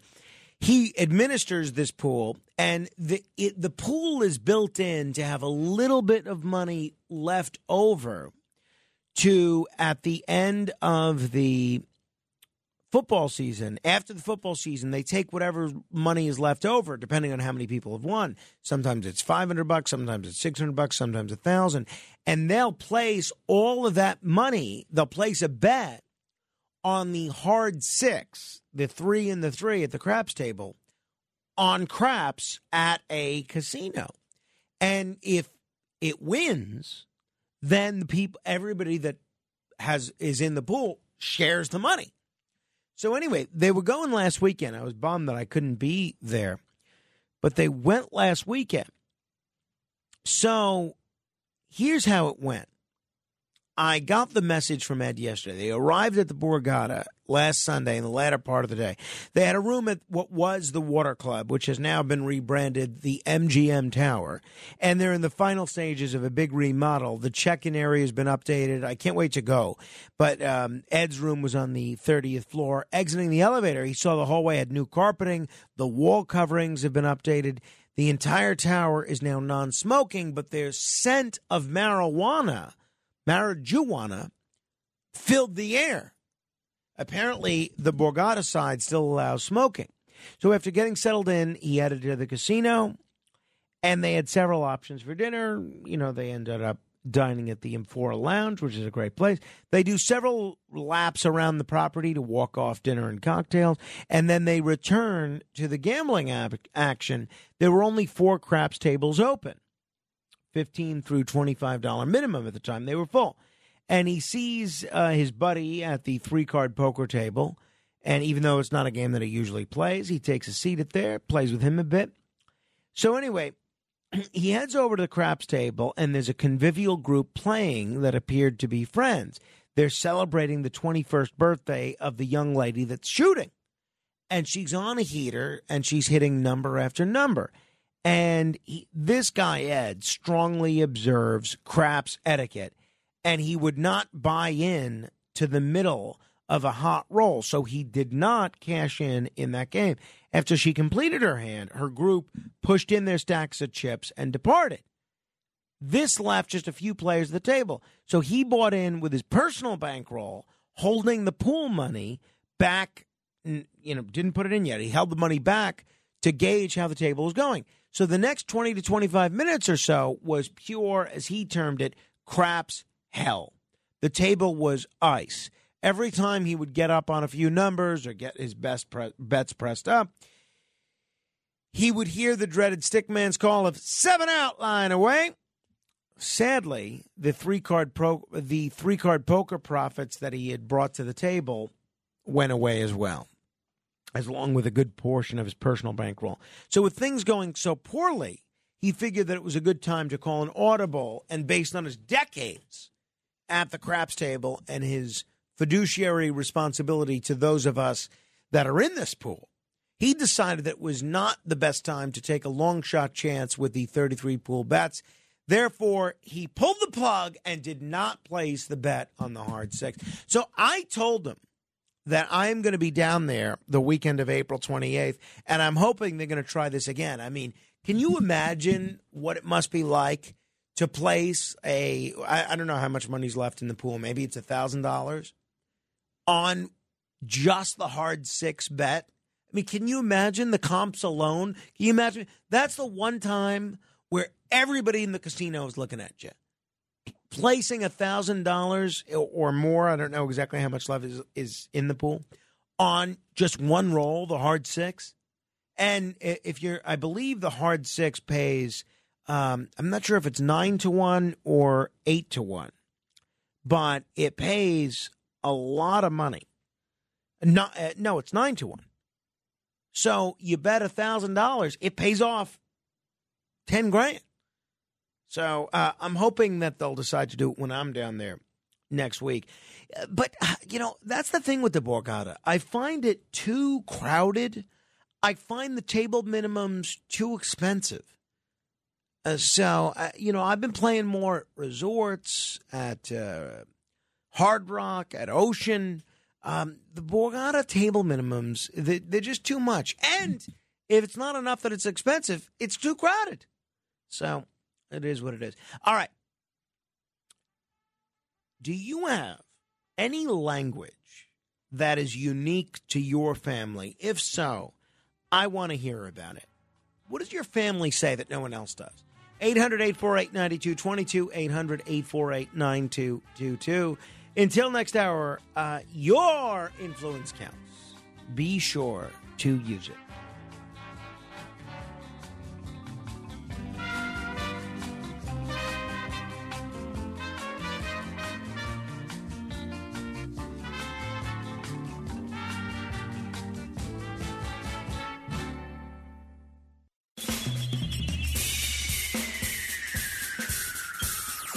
This is The Other Side of Midnight with Frank Morano. They're running a strange program, y'all. Now, here's Frank Morano.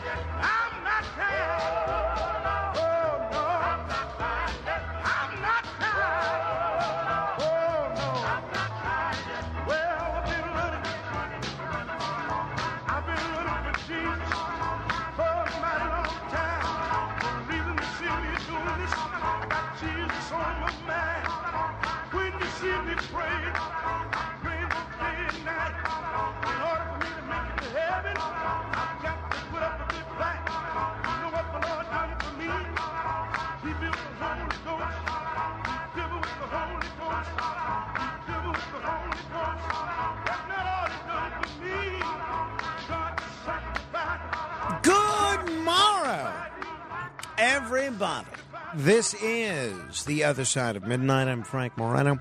Thanks for tuning in. We're going to chat with Brian Kilmeade in about a half hour.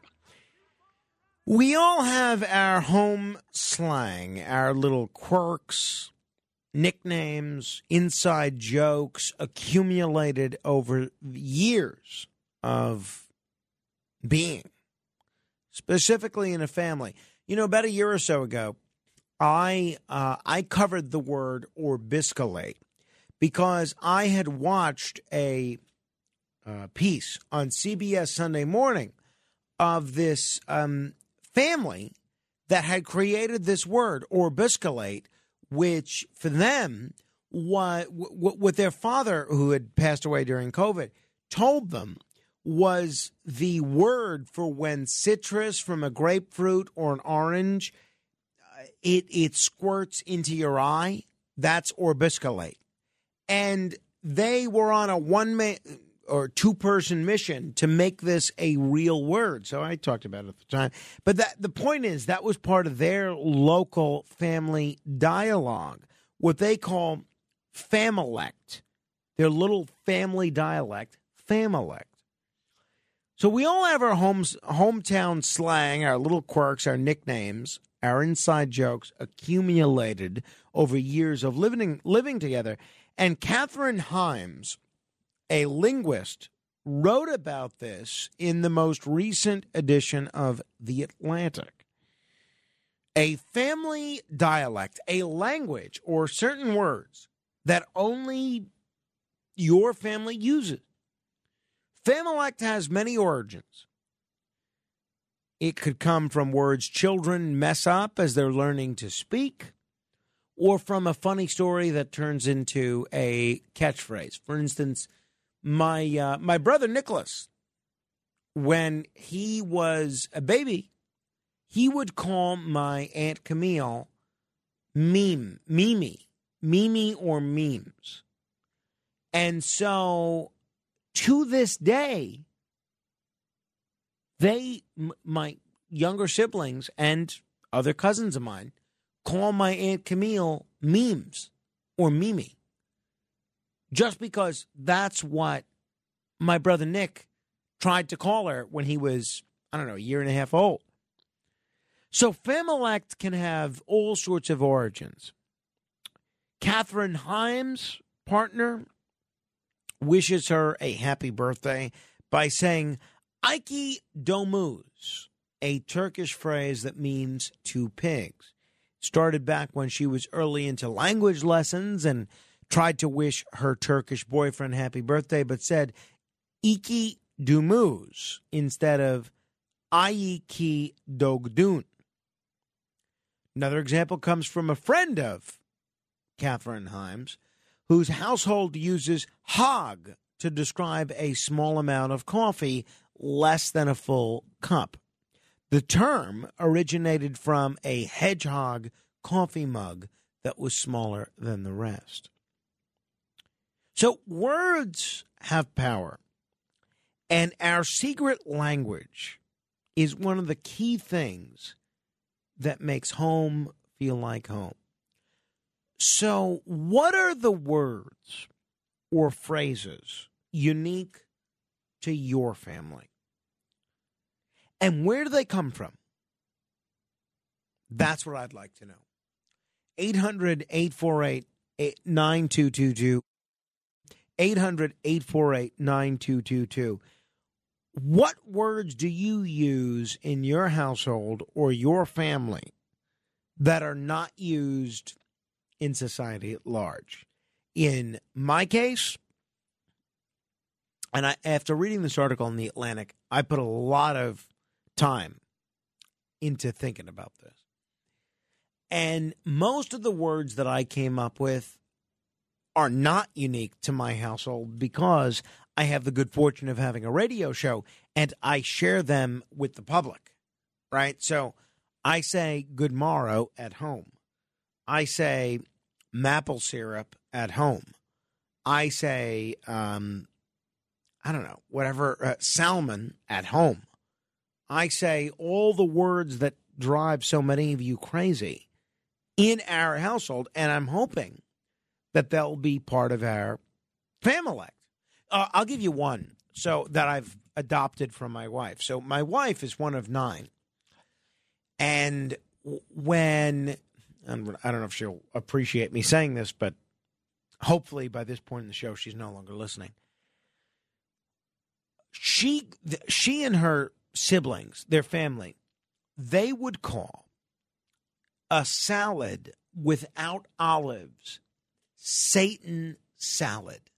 So we've adopted that for whatever reason. So now if there's a salad that we serve without olives in it, we call it a Satan salad. That is a family that was a part of the O'Brien family that we now have adopted in the Morano household. I'm trying to think what else. She would always say that her father, who passed away, my father-in-law, who I never knew, would always refer to people as, instead of a character, a character, which we say once in a while. Can't imagine why she chose to marry someone that had such a unique way of pronouncing things. So give me your unique ways of saying things at home. Your family slang. Examples of familect. 800-848-9222. That's 800-848-9222. Axios picked up on this Atlantic article, and they cited some examples. One reader, Kara, wrote into Axios and said her family grew up in New Jersey, but all of her extended family lived in upstate New York. So for our 3-ride home, my grandmother would pack us each a syrup bag. Inside was candy, nuts, fruits, a piece of gum, and one time popsicles.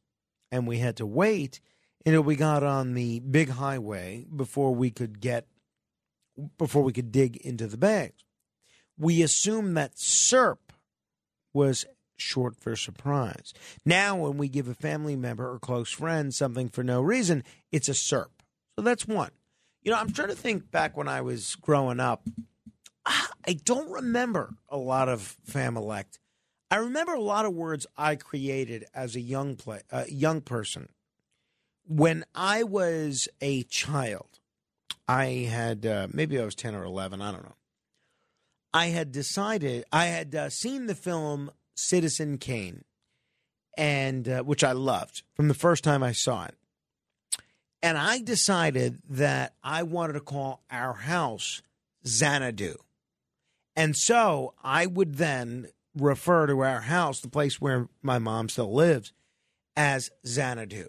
And you know what? All of my friends would also refer to it as Xanadu because of Citizen Kane. I grew up on a block Sinclair Avenue. Plain old regular block.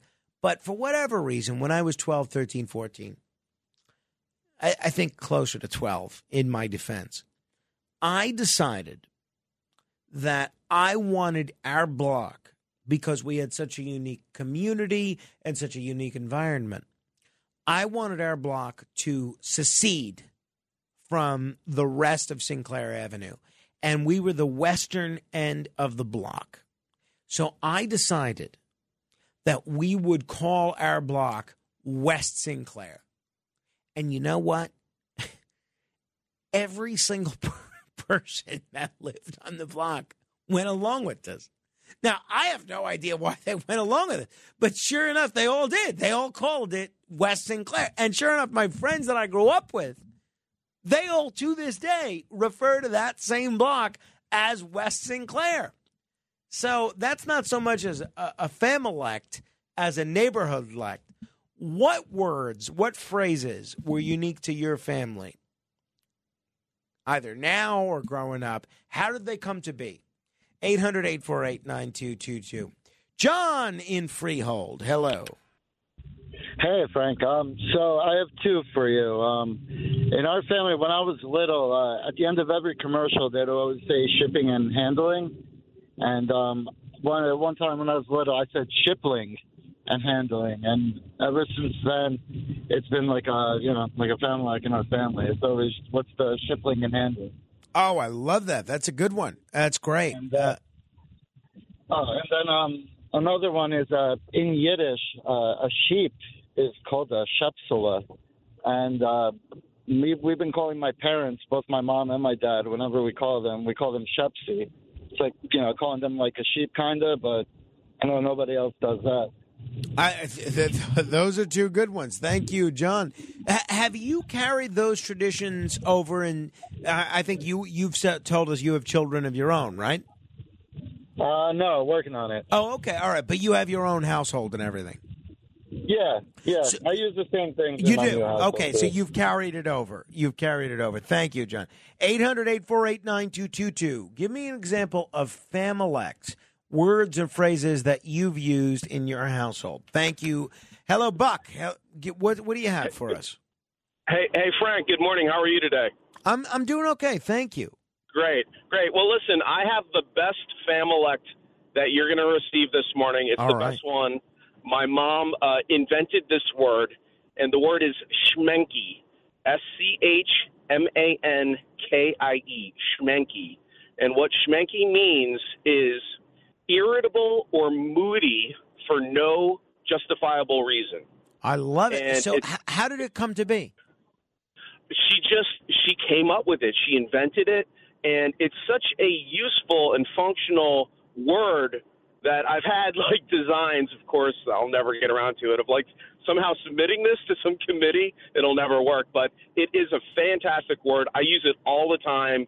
Schmanky, it's the best. I love that. That's good. And so do you use it in your household now as well?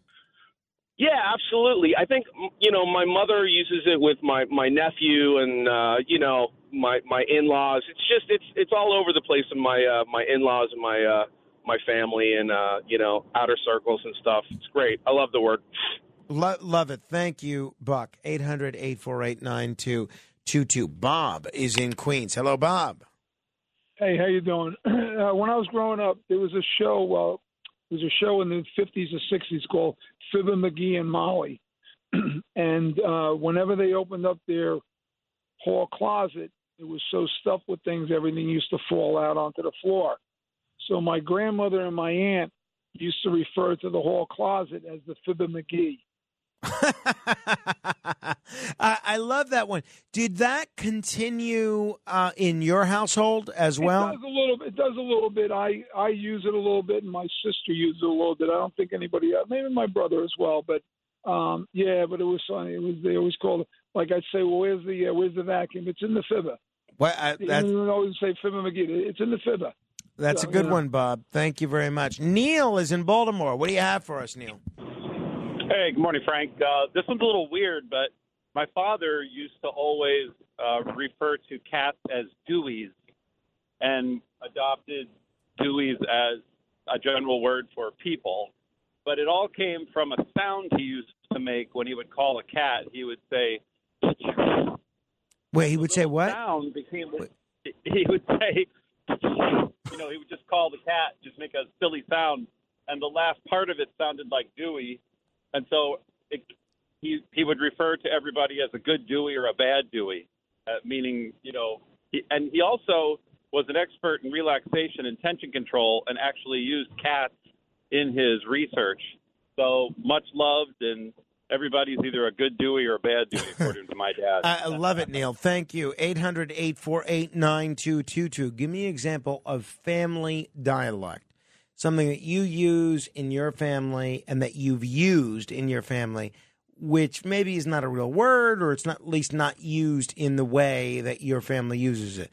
800-848-9222. Original Rick is in New Jersey. Hello, Rick. Yes, good morning, Frank.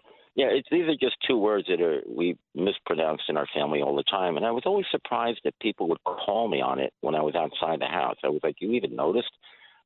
Comfortable instead of comfortable. What do you mean comfortable? I think comfortable. Comfortable. And instead of parenting. Wait, you say parenting or parenting? No, I say parenting. Parenting. Interesting. I like that, parenting. Yeah, so it wasn't phrases. It was just mispronounced words that we just taught each other, I guess, wrongly. And I'm kind of a Norm Crosby anyway, so. Okay, that's not too bad. Yeah. Thank you, Rick. 800-848-9222. Alex Barnard is here. Alex, what do you have for us? Well, I don't know necessarily if this counts, but whenever I will say the phrase "I see," or let's say if I explain something to my mom, she will say the phrase "I see," said the blind man who picked up his hammer and saw. Without fail. She has said this ever since I was a little kid. But I feel like that's common, right? Right. But we do kind of like a call and response. I see. Gotcha. Usually she'll say, "I see," said, and I go, "The blind man who picked up his hammer and saw," like, okay, Mom, whatever. So how often do you, because I say "I see" all the time. I don't know if I've said it to you, but I say it often. You texted me it this morning. Did I? Okay, good. So, but it's all in the intonation of how you say "I see." How often do you use that phrase "I see"? Well, it's really more like if I explain something to my mom, she will say "I see," said. And then I go back with the blind man. I got you. I like that. I like Yeah. that. That's a good one. Okay. Yeah. I see, said Alex Barnard. 800-848-9222. You say it like, I see. No, it varies. It varies. It all depends. And my friend Flipper, she can tell you, she has a whole catalog of the different ways in which I use "I see." There's all sorts of different ways. It depends on how I'm responding. So I could say, "I see," which means I understand what you're saying and I'm learning something new. Or it could also mean if I go, "I see," that's if I say "I see" instead of "I see." If I say "I see," that means I'm acknowledging what you're saying, but I really don't like it. That's "I see." Then I could say, "I see." Now, what that means is I have no idea what you're saying, and I don't see, but I don't want to sound like a total jerk, but I want to acknowledge. I don't want to sit here like a lump on a log, and just kind of, be there. So I say, I see, and kind of tell you to keep going. That's my way of saying I don't understand. So it's all in the intonation. So there's "I see," there's "I see," then there's "I see." There's all sorts of ways of saying "I see." How I say "I see," that is an indication of whether or not I do see. 800-848-9222. Jimmy in Staten Island. What do you got for us, Jimmy? Good morning, Frank. How are you? How's my little nephew doing? I hope he's doing well, and I hope you had a beautiful Buona Pasqua. This is Jimmy with a broken neck, almost healed. Wonderful. I'm glad you're doing well. Okay, thank you, Frank. I'm sure you mean that. Here we go. You ready? Jeet. Wait. Give us to me again. Jeet? You ready? Jeet. Jeet? Oh, eat. You're saying, did you eat? Ah, veramente. That means that's the truth. Yeah, you got me. All right, yeah. That's it. Jeet. That was the whole thing downtown Brooklyn. They knock on the door. Jeet. I like that. While. I like that, Jimmy. That's big. That is. I don't know if that. Thank you, Jimmy. I don't know if that's unique to Familect, but that's certainly a neighborhood style of dialect. So anything else unique to your family, let me know. 800-848-9222. That's 800-848-9222. Matt Blaze, anything in your family that was unique? I was thinking about this. Now the only thing is like we name things. Like the RoboVac for the pool, we call him Stanley because it's like Stanley Steamer. So we call him Stanley. That. That's good. When I was a kid, we had very close family friends. And one of the guys was the guy who was like the life of the party. He would make friends in 2 seconds in a bar, wherever. He was like that. And he gave all of the kids, he gave us all nicknames. And my nickname was Mafu instead of Matthew. Oh, I like that. And the reason it was Mafu was because his son at the time was like 4, and he couldn't say Matthew. So he said Mafu. So till this day, I mean, he passed away a few years ago, but his sons and their mother to this day will see me and say Mafu. Okay, that's cool. That's cool. I like that. What do you got for us, Kenneth? One thing that I just thought of is when I was probably like 8 or 9, I made like a birthday card for my uncle, and he's like huge into Star Wars. So I wrote Dark Vader instead of Darth Vader and drew a picture of Darth Vader. So now every time he brings up Star Wars, he heckles me with Dark Vader. Oh, okay. Every single time. But do you use the phrase Dark Vader still? Anytime Star Wars comes up. Oh, you do? Yeah. Still? Okay. All right. Well, that counts then, in my view. 800-848-9222. We are going to talk with Brian Kilmeade in mere moments. You know, I was at the we're going to do the $1,000 minute in a moment as well.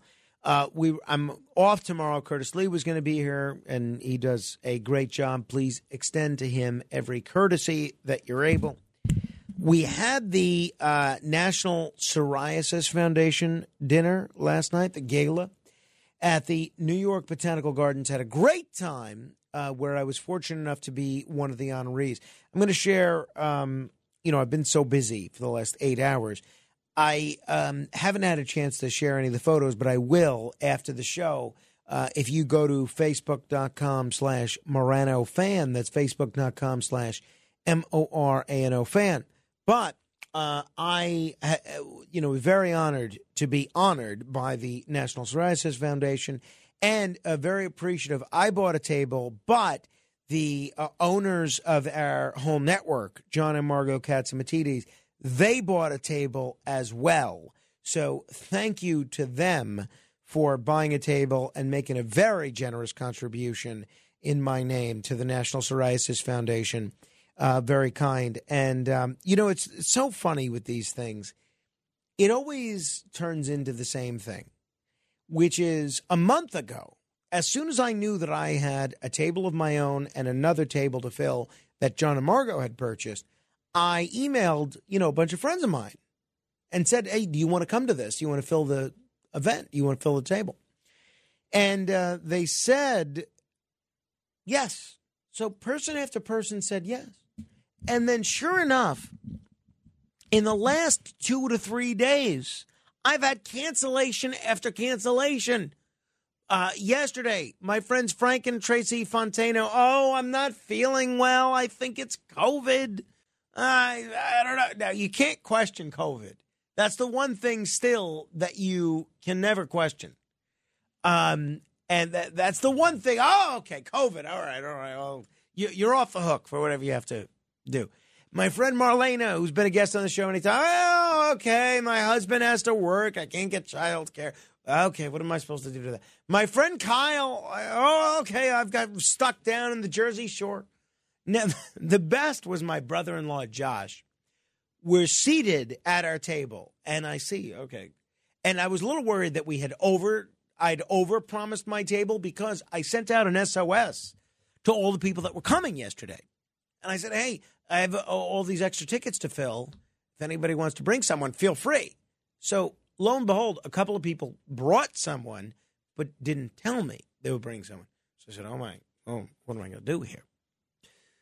So I said, I may have to move people from that table to this table to that table.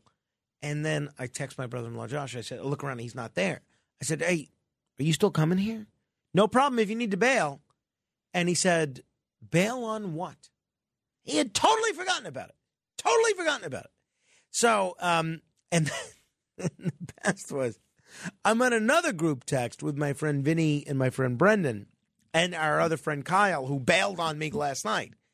And he was making plans earlier in the afternoon to meet up with our other friends, and he had to bail. And so my friend Vinny sees that their plans are now canceled. And he says, oh, you should call Brendan. Now Brendan has no plans because Brendan was supposed to hang out with my friend Kyle, who bailed on my table. And Vinny says, call Brendan. He's got no plans now. So I reach out to Brendan. I said, do you want to come now? And he says, well, I'll ask Jess, that's his wife, but I don't think she'll be able to make it on short notice. Now, but I don't understand. You already had plans that are now canceled. So why can't you come on short notice? So it was a fun event. And, I only spoke for 3 or 4 minutes, which is tough when you're used to spending 4 hours on the radio, taking 90-second stories and turning them into 11 minutes. So I had fun. I hope everybody else, all of my guests had fun too. And I think we raised a fair amount of money. Speaking of that, getting out of things for COVID, last year, Saturday Night Live did a very funny COVID parody about, and I said this, and this was much more true 3 years ago than it is now, but if you don't want to do something, whether it's a Sweet 16 or a work engagement or a meeting up with your college friends for drinks that you forgot that you had to do, all you have to do is say one word, COVID, and then you're off the hook. You're off the hook. Saturday Night Live did a very funny parody of that. Are you feeling tired and worn down? Sick of the endless grind at work? Exhausted by your family, desperate for some peace and quiet? Then ask your doctor about COVID. By simply getting COVID, you're guaranteed a 5 and sometimes even 10-day vacation from all of life's problems. I needed a break. Just some time away from everyone. So my doctor suggested I get COVID, and it was the greatest week of my life. All I wanted was to sit on the good part of the couch and watch the Netflix I want to watch. And I was finally able to, thanks to COVID. At first, I was worried about getting COVID, but my doctor assured me it's fine now. I'm triple vaxxed, quadruple if you count HPV. So it's my time to shine. Side effects of COVID include having COVID, which is still kind of bad, but doesn't it seem different now? I definitely got sick. But I also got paid for 10 days to never leave a blanket. Plus, I got a great story I could tell people at work. It was like I had a bad cold for 3 days. And of course I had to isolate from my 3 kids because I didn't want to get them sick. But what do they eat? I gave it 14 days to be extra safe. And for an extra fee, we'll knock out the Wi-Fi near your house so you can't do any Zooms. Oh, well, too bad. COVID is the perfect way to get out of jury duty, cousin's wedding, friend's improv show, neighbor's adult baptism, and husband's murder trial. At this point, COVID is basically a 10-day cruise, which is also a great way to get COVID. COVID isn't for everyone. That's why there's also new COVID Always Positive Home Test. The only COVID test that comes with 2 pink lines already drawn on. Again? But you just had it a week ago. Please don't do this to me. COVID.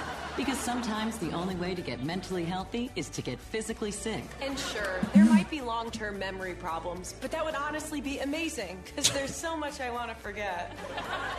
My brain's already really bad. If it gets 10% worse, but I don't have to talk to a single person for a week, I'll take that deal in a horse beat. You mean a heartbeat? Either way. Thanks, COVID. Thanks, COVID. Thanks, COVID.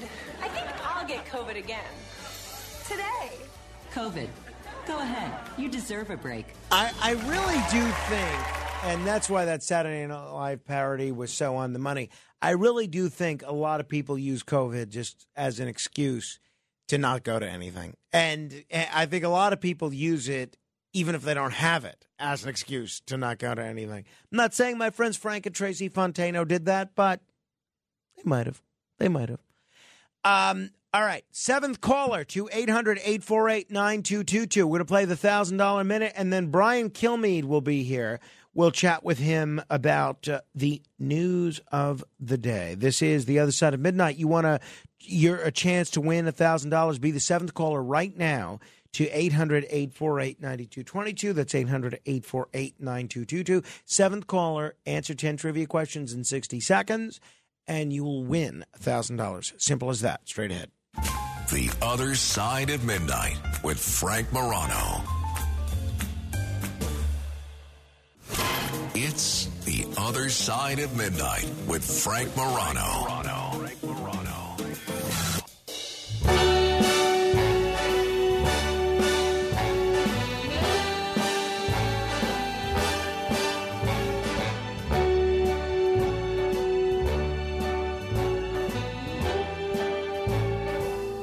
Start spreading the news. I'm leaving today. I want to be a part of it. New York, New York. The great Frank Sinatra improving, and I think that's the only way you can look at it, on the incredible Liza Minnelli song New York, New York, from the film New York, New York, which is now a Broadway musical. This is a birthday bumper music selection from our friend Pierre Gooding. Pierre Gooding is a great guy, an attorney, ran for city council in New York a couple times. He has worked at length with the charter school movement. He's just a nice guy. He's one of those people that whenever you bring him around to any group of people, doesn't matter if they're homeless or billionaires, they all say, you know, I like that guy, Pierre. What's his story? You ever have a friend like that where he's the one that everybody asks about? So anyway, today is his birthday, and he submitted 6 birthday bumper music selections. Unfortunately, this is the only one that made the cut. So happy birthday to you, Pierre. And I hope you have a better percentage of birthday wishes come true than you have a percentage of birthday bumper music selections come through. Because Pierre's a great guy and he deserves all this and more. Without further ado, it is time for The Other Side of Midnight presents It's the $1,000 Minute.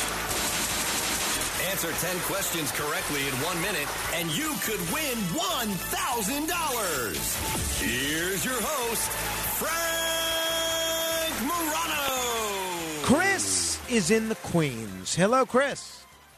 Hello, Frank. Chris, are you familiar with the game? Yes, I am. You know, you're up on how to play, you know the rules? Yes, I do. All right. You ever played before? No. Okay. But we'll get started. Hopefully, beginner's luck, just like at the craps table. Thank you. What season comes after winter? Spring. What animal says meow? Cat. Who was the leader of the Soviet Union during World War II? Stalin. Who is the Roman god of the sea? Poseidon.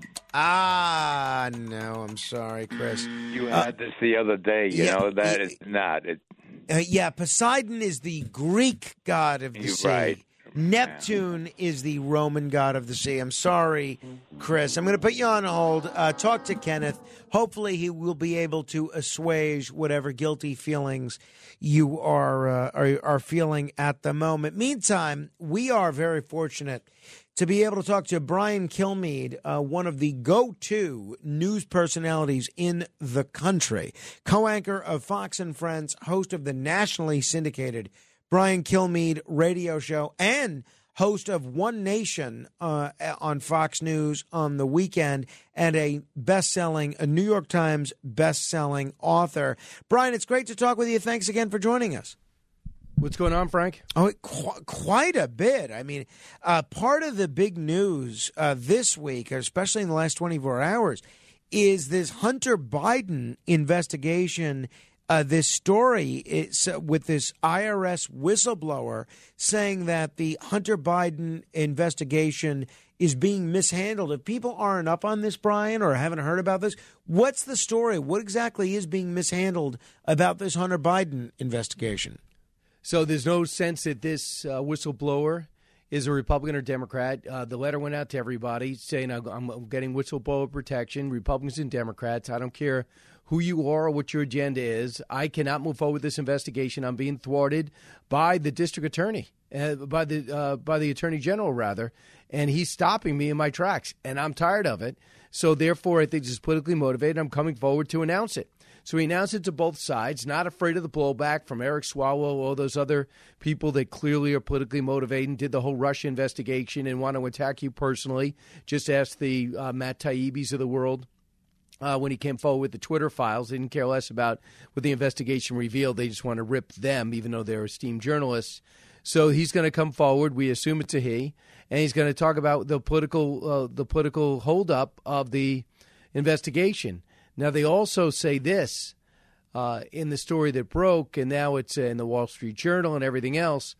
They also say that they're pursuing a parallel story with nothing to do with this whistleblower, perhaps, that Tony Blinken was the one who put together those 51 intel experts that declared that the Hunter Biden laptop was Russian disinformation. That include things like Leon Panetta and Mike Morrell, down.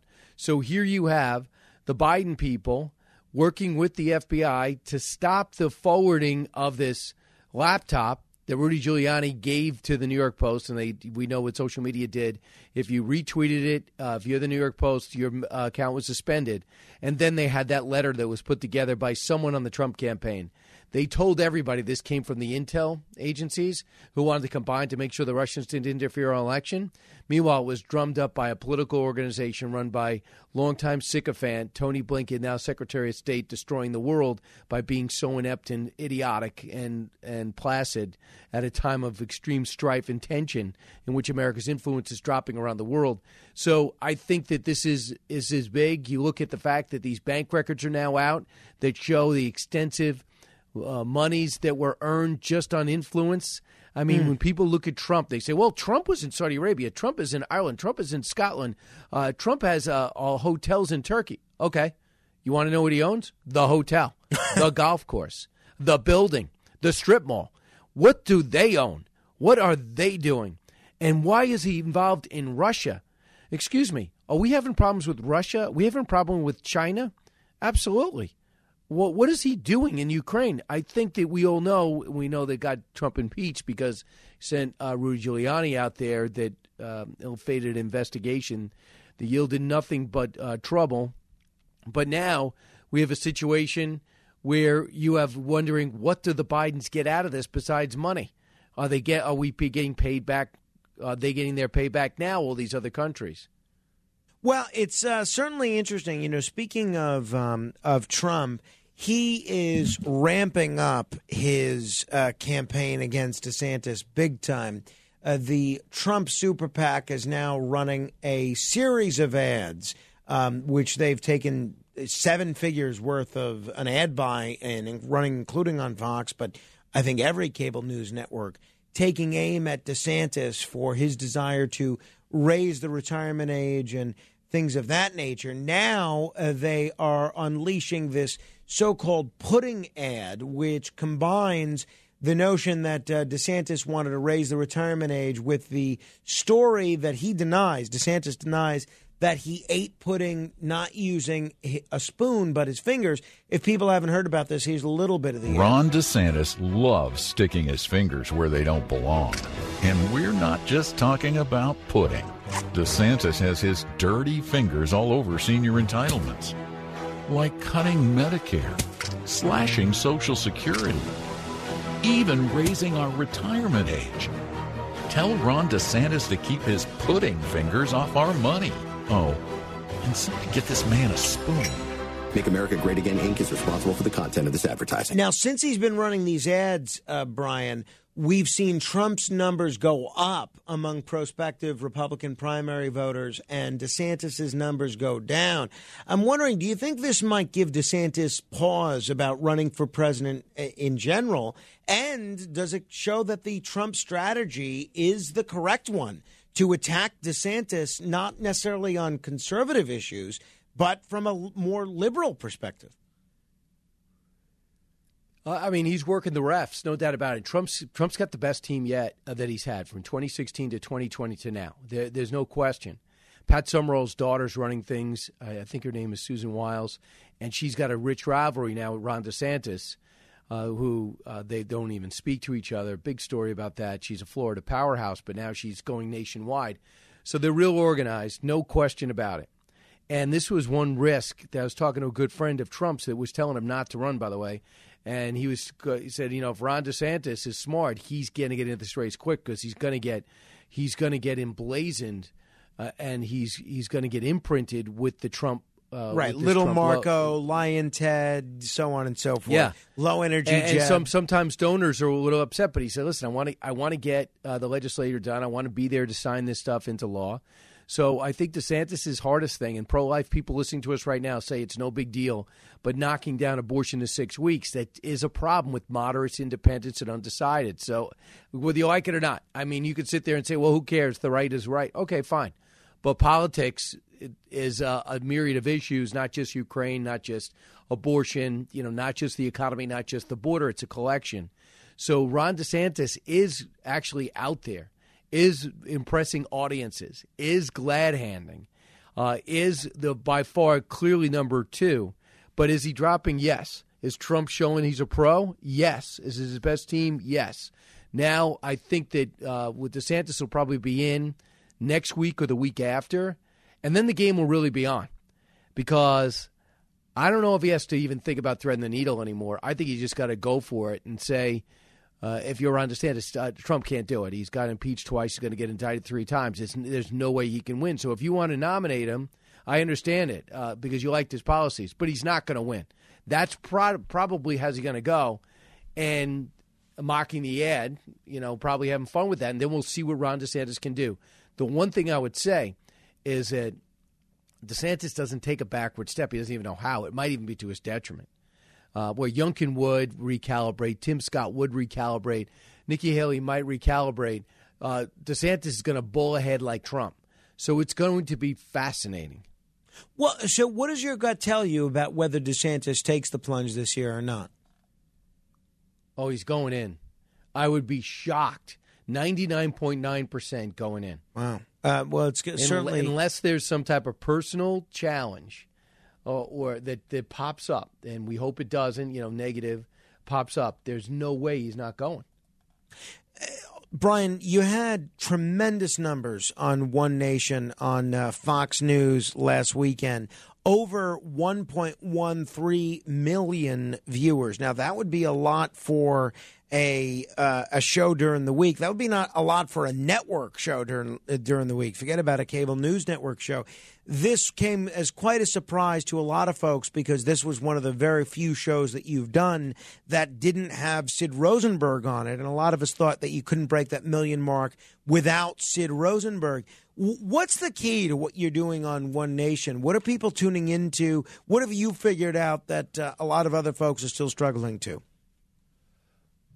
Well, I mean, what I try to do, if you have a weekly show, Frank, think about this, how different you would approach it if you just had Saturday. Right. Well, I've How done just weekly shows at previous stations, Yeah. and I did approach it very differently. So, number one, I want to cut with, I watch so much, so I'm trying to get different guests on that also are somewhat familiar with our audience. They can take a different perspective. I just tried also, you try to lighten it up a little bit. I end with a light segment. I go through all the stories that maybe I don't have a chance to get to on TV during the week because we're going from China to the border to 2024. And I'm trying to bring a comedian in pretty regularly. We'll do that again this week. We'll do Kat Timpf, who does stand-up regularly. He's got a book out. And I also try to lead with something, give a perspective, a bigger perspective on the number one story, which I have not decided on yet. For the week that I don't feel like is beaten to the ground. And I think people are fascinated with 2024 already. So I love bringing the perspective to that. I mean, especially on the Republican side, there's no intrigue on the left except for, what the delay is. I mean, how much are Democrats willing to tolerate with aging before our eyes the president. But on the right, you know about the field. So I'm trying to bring that in every single week.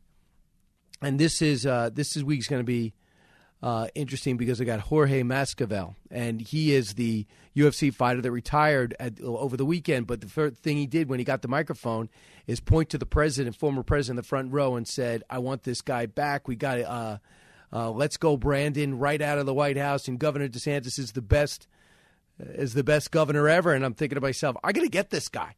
So he's going to be joining me Saturday night, and he hasn't been on all week. That's great. That's great. Brian, radio today, TV today, what do you have coming up? What can people look forward to? We got Chris Vaccaro. I think people on Long Island and New York State can appreciate this. Get rid of all the American Indian references, Native American references. He's a professor at Hofstra, also a columnist.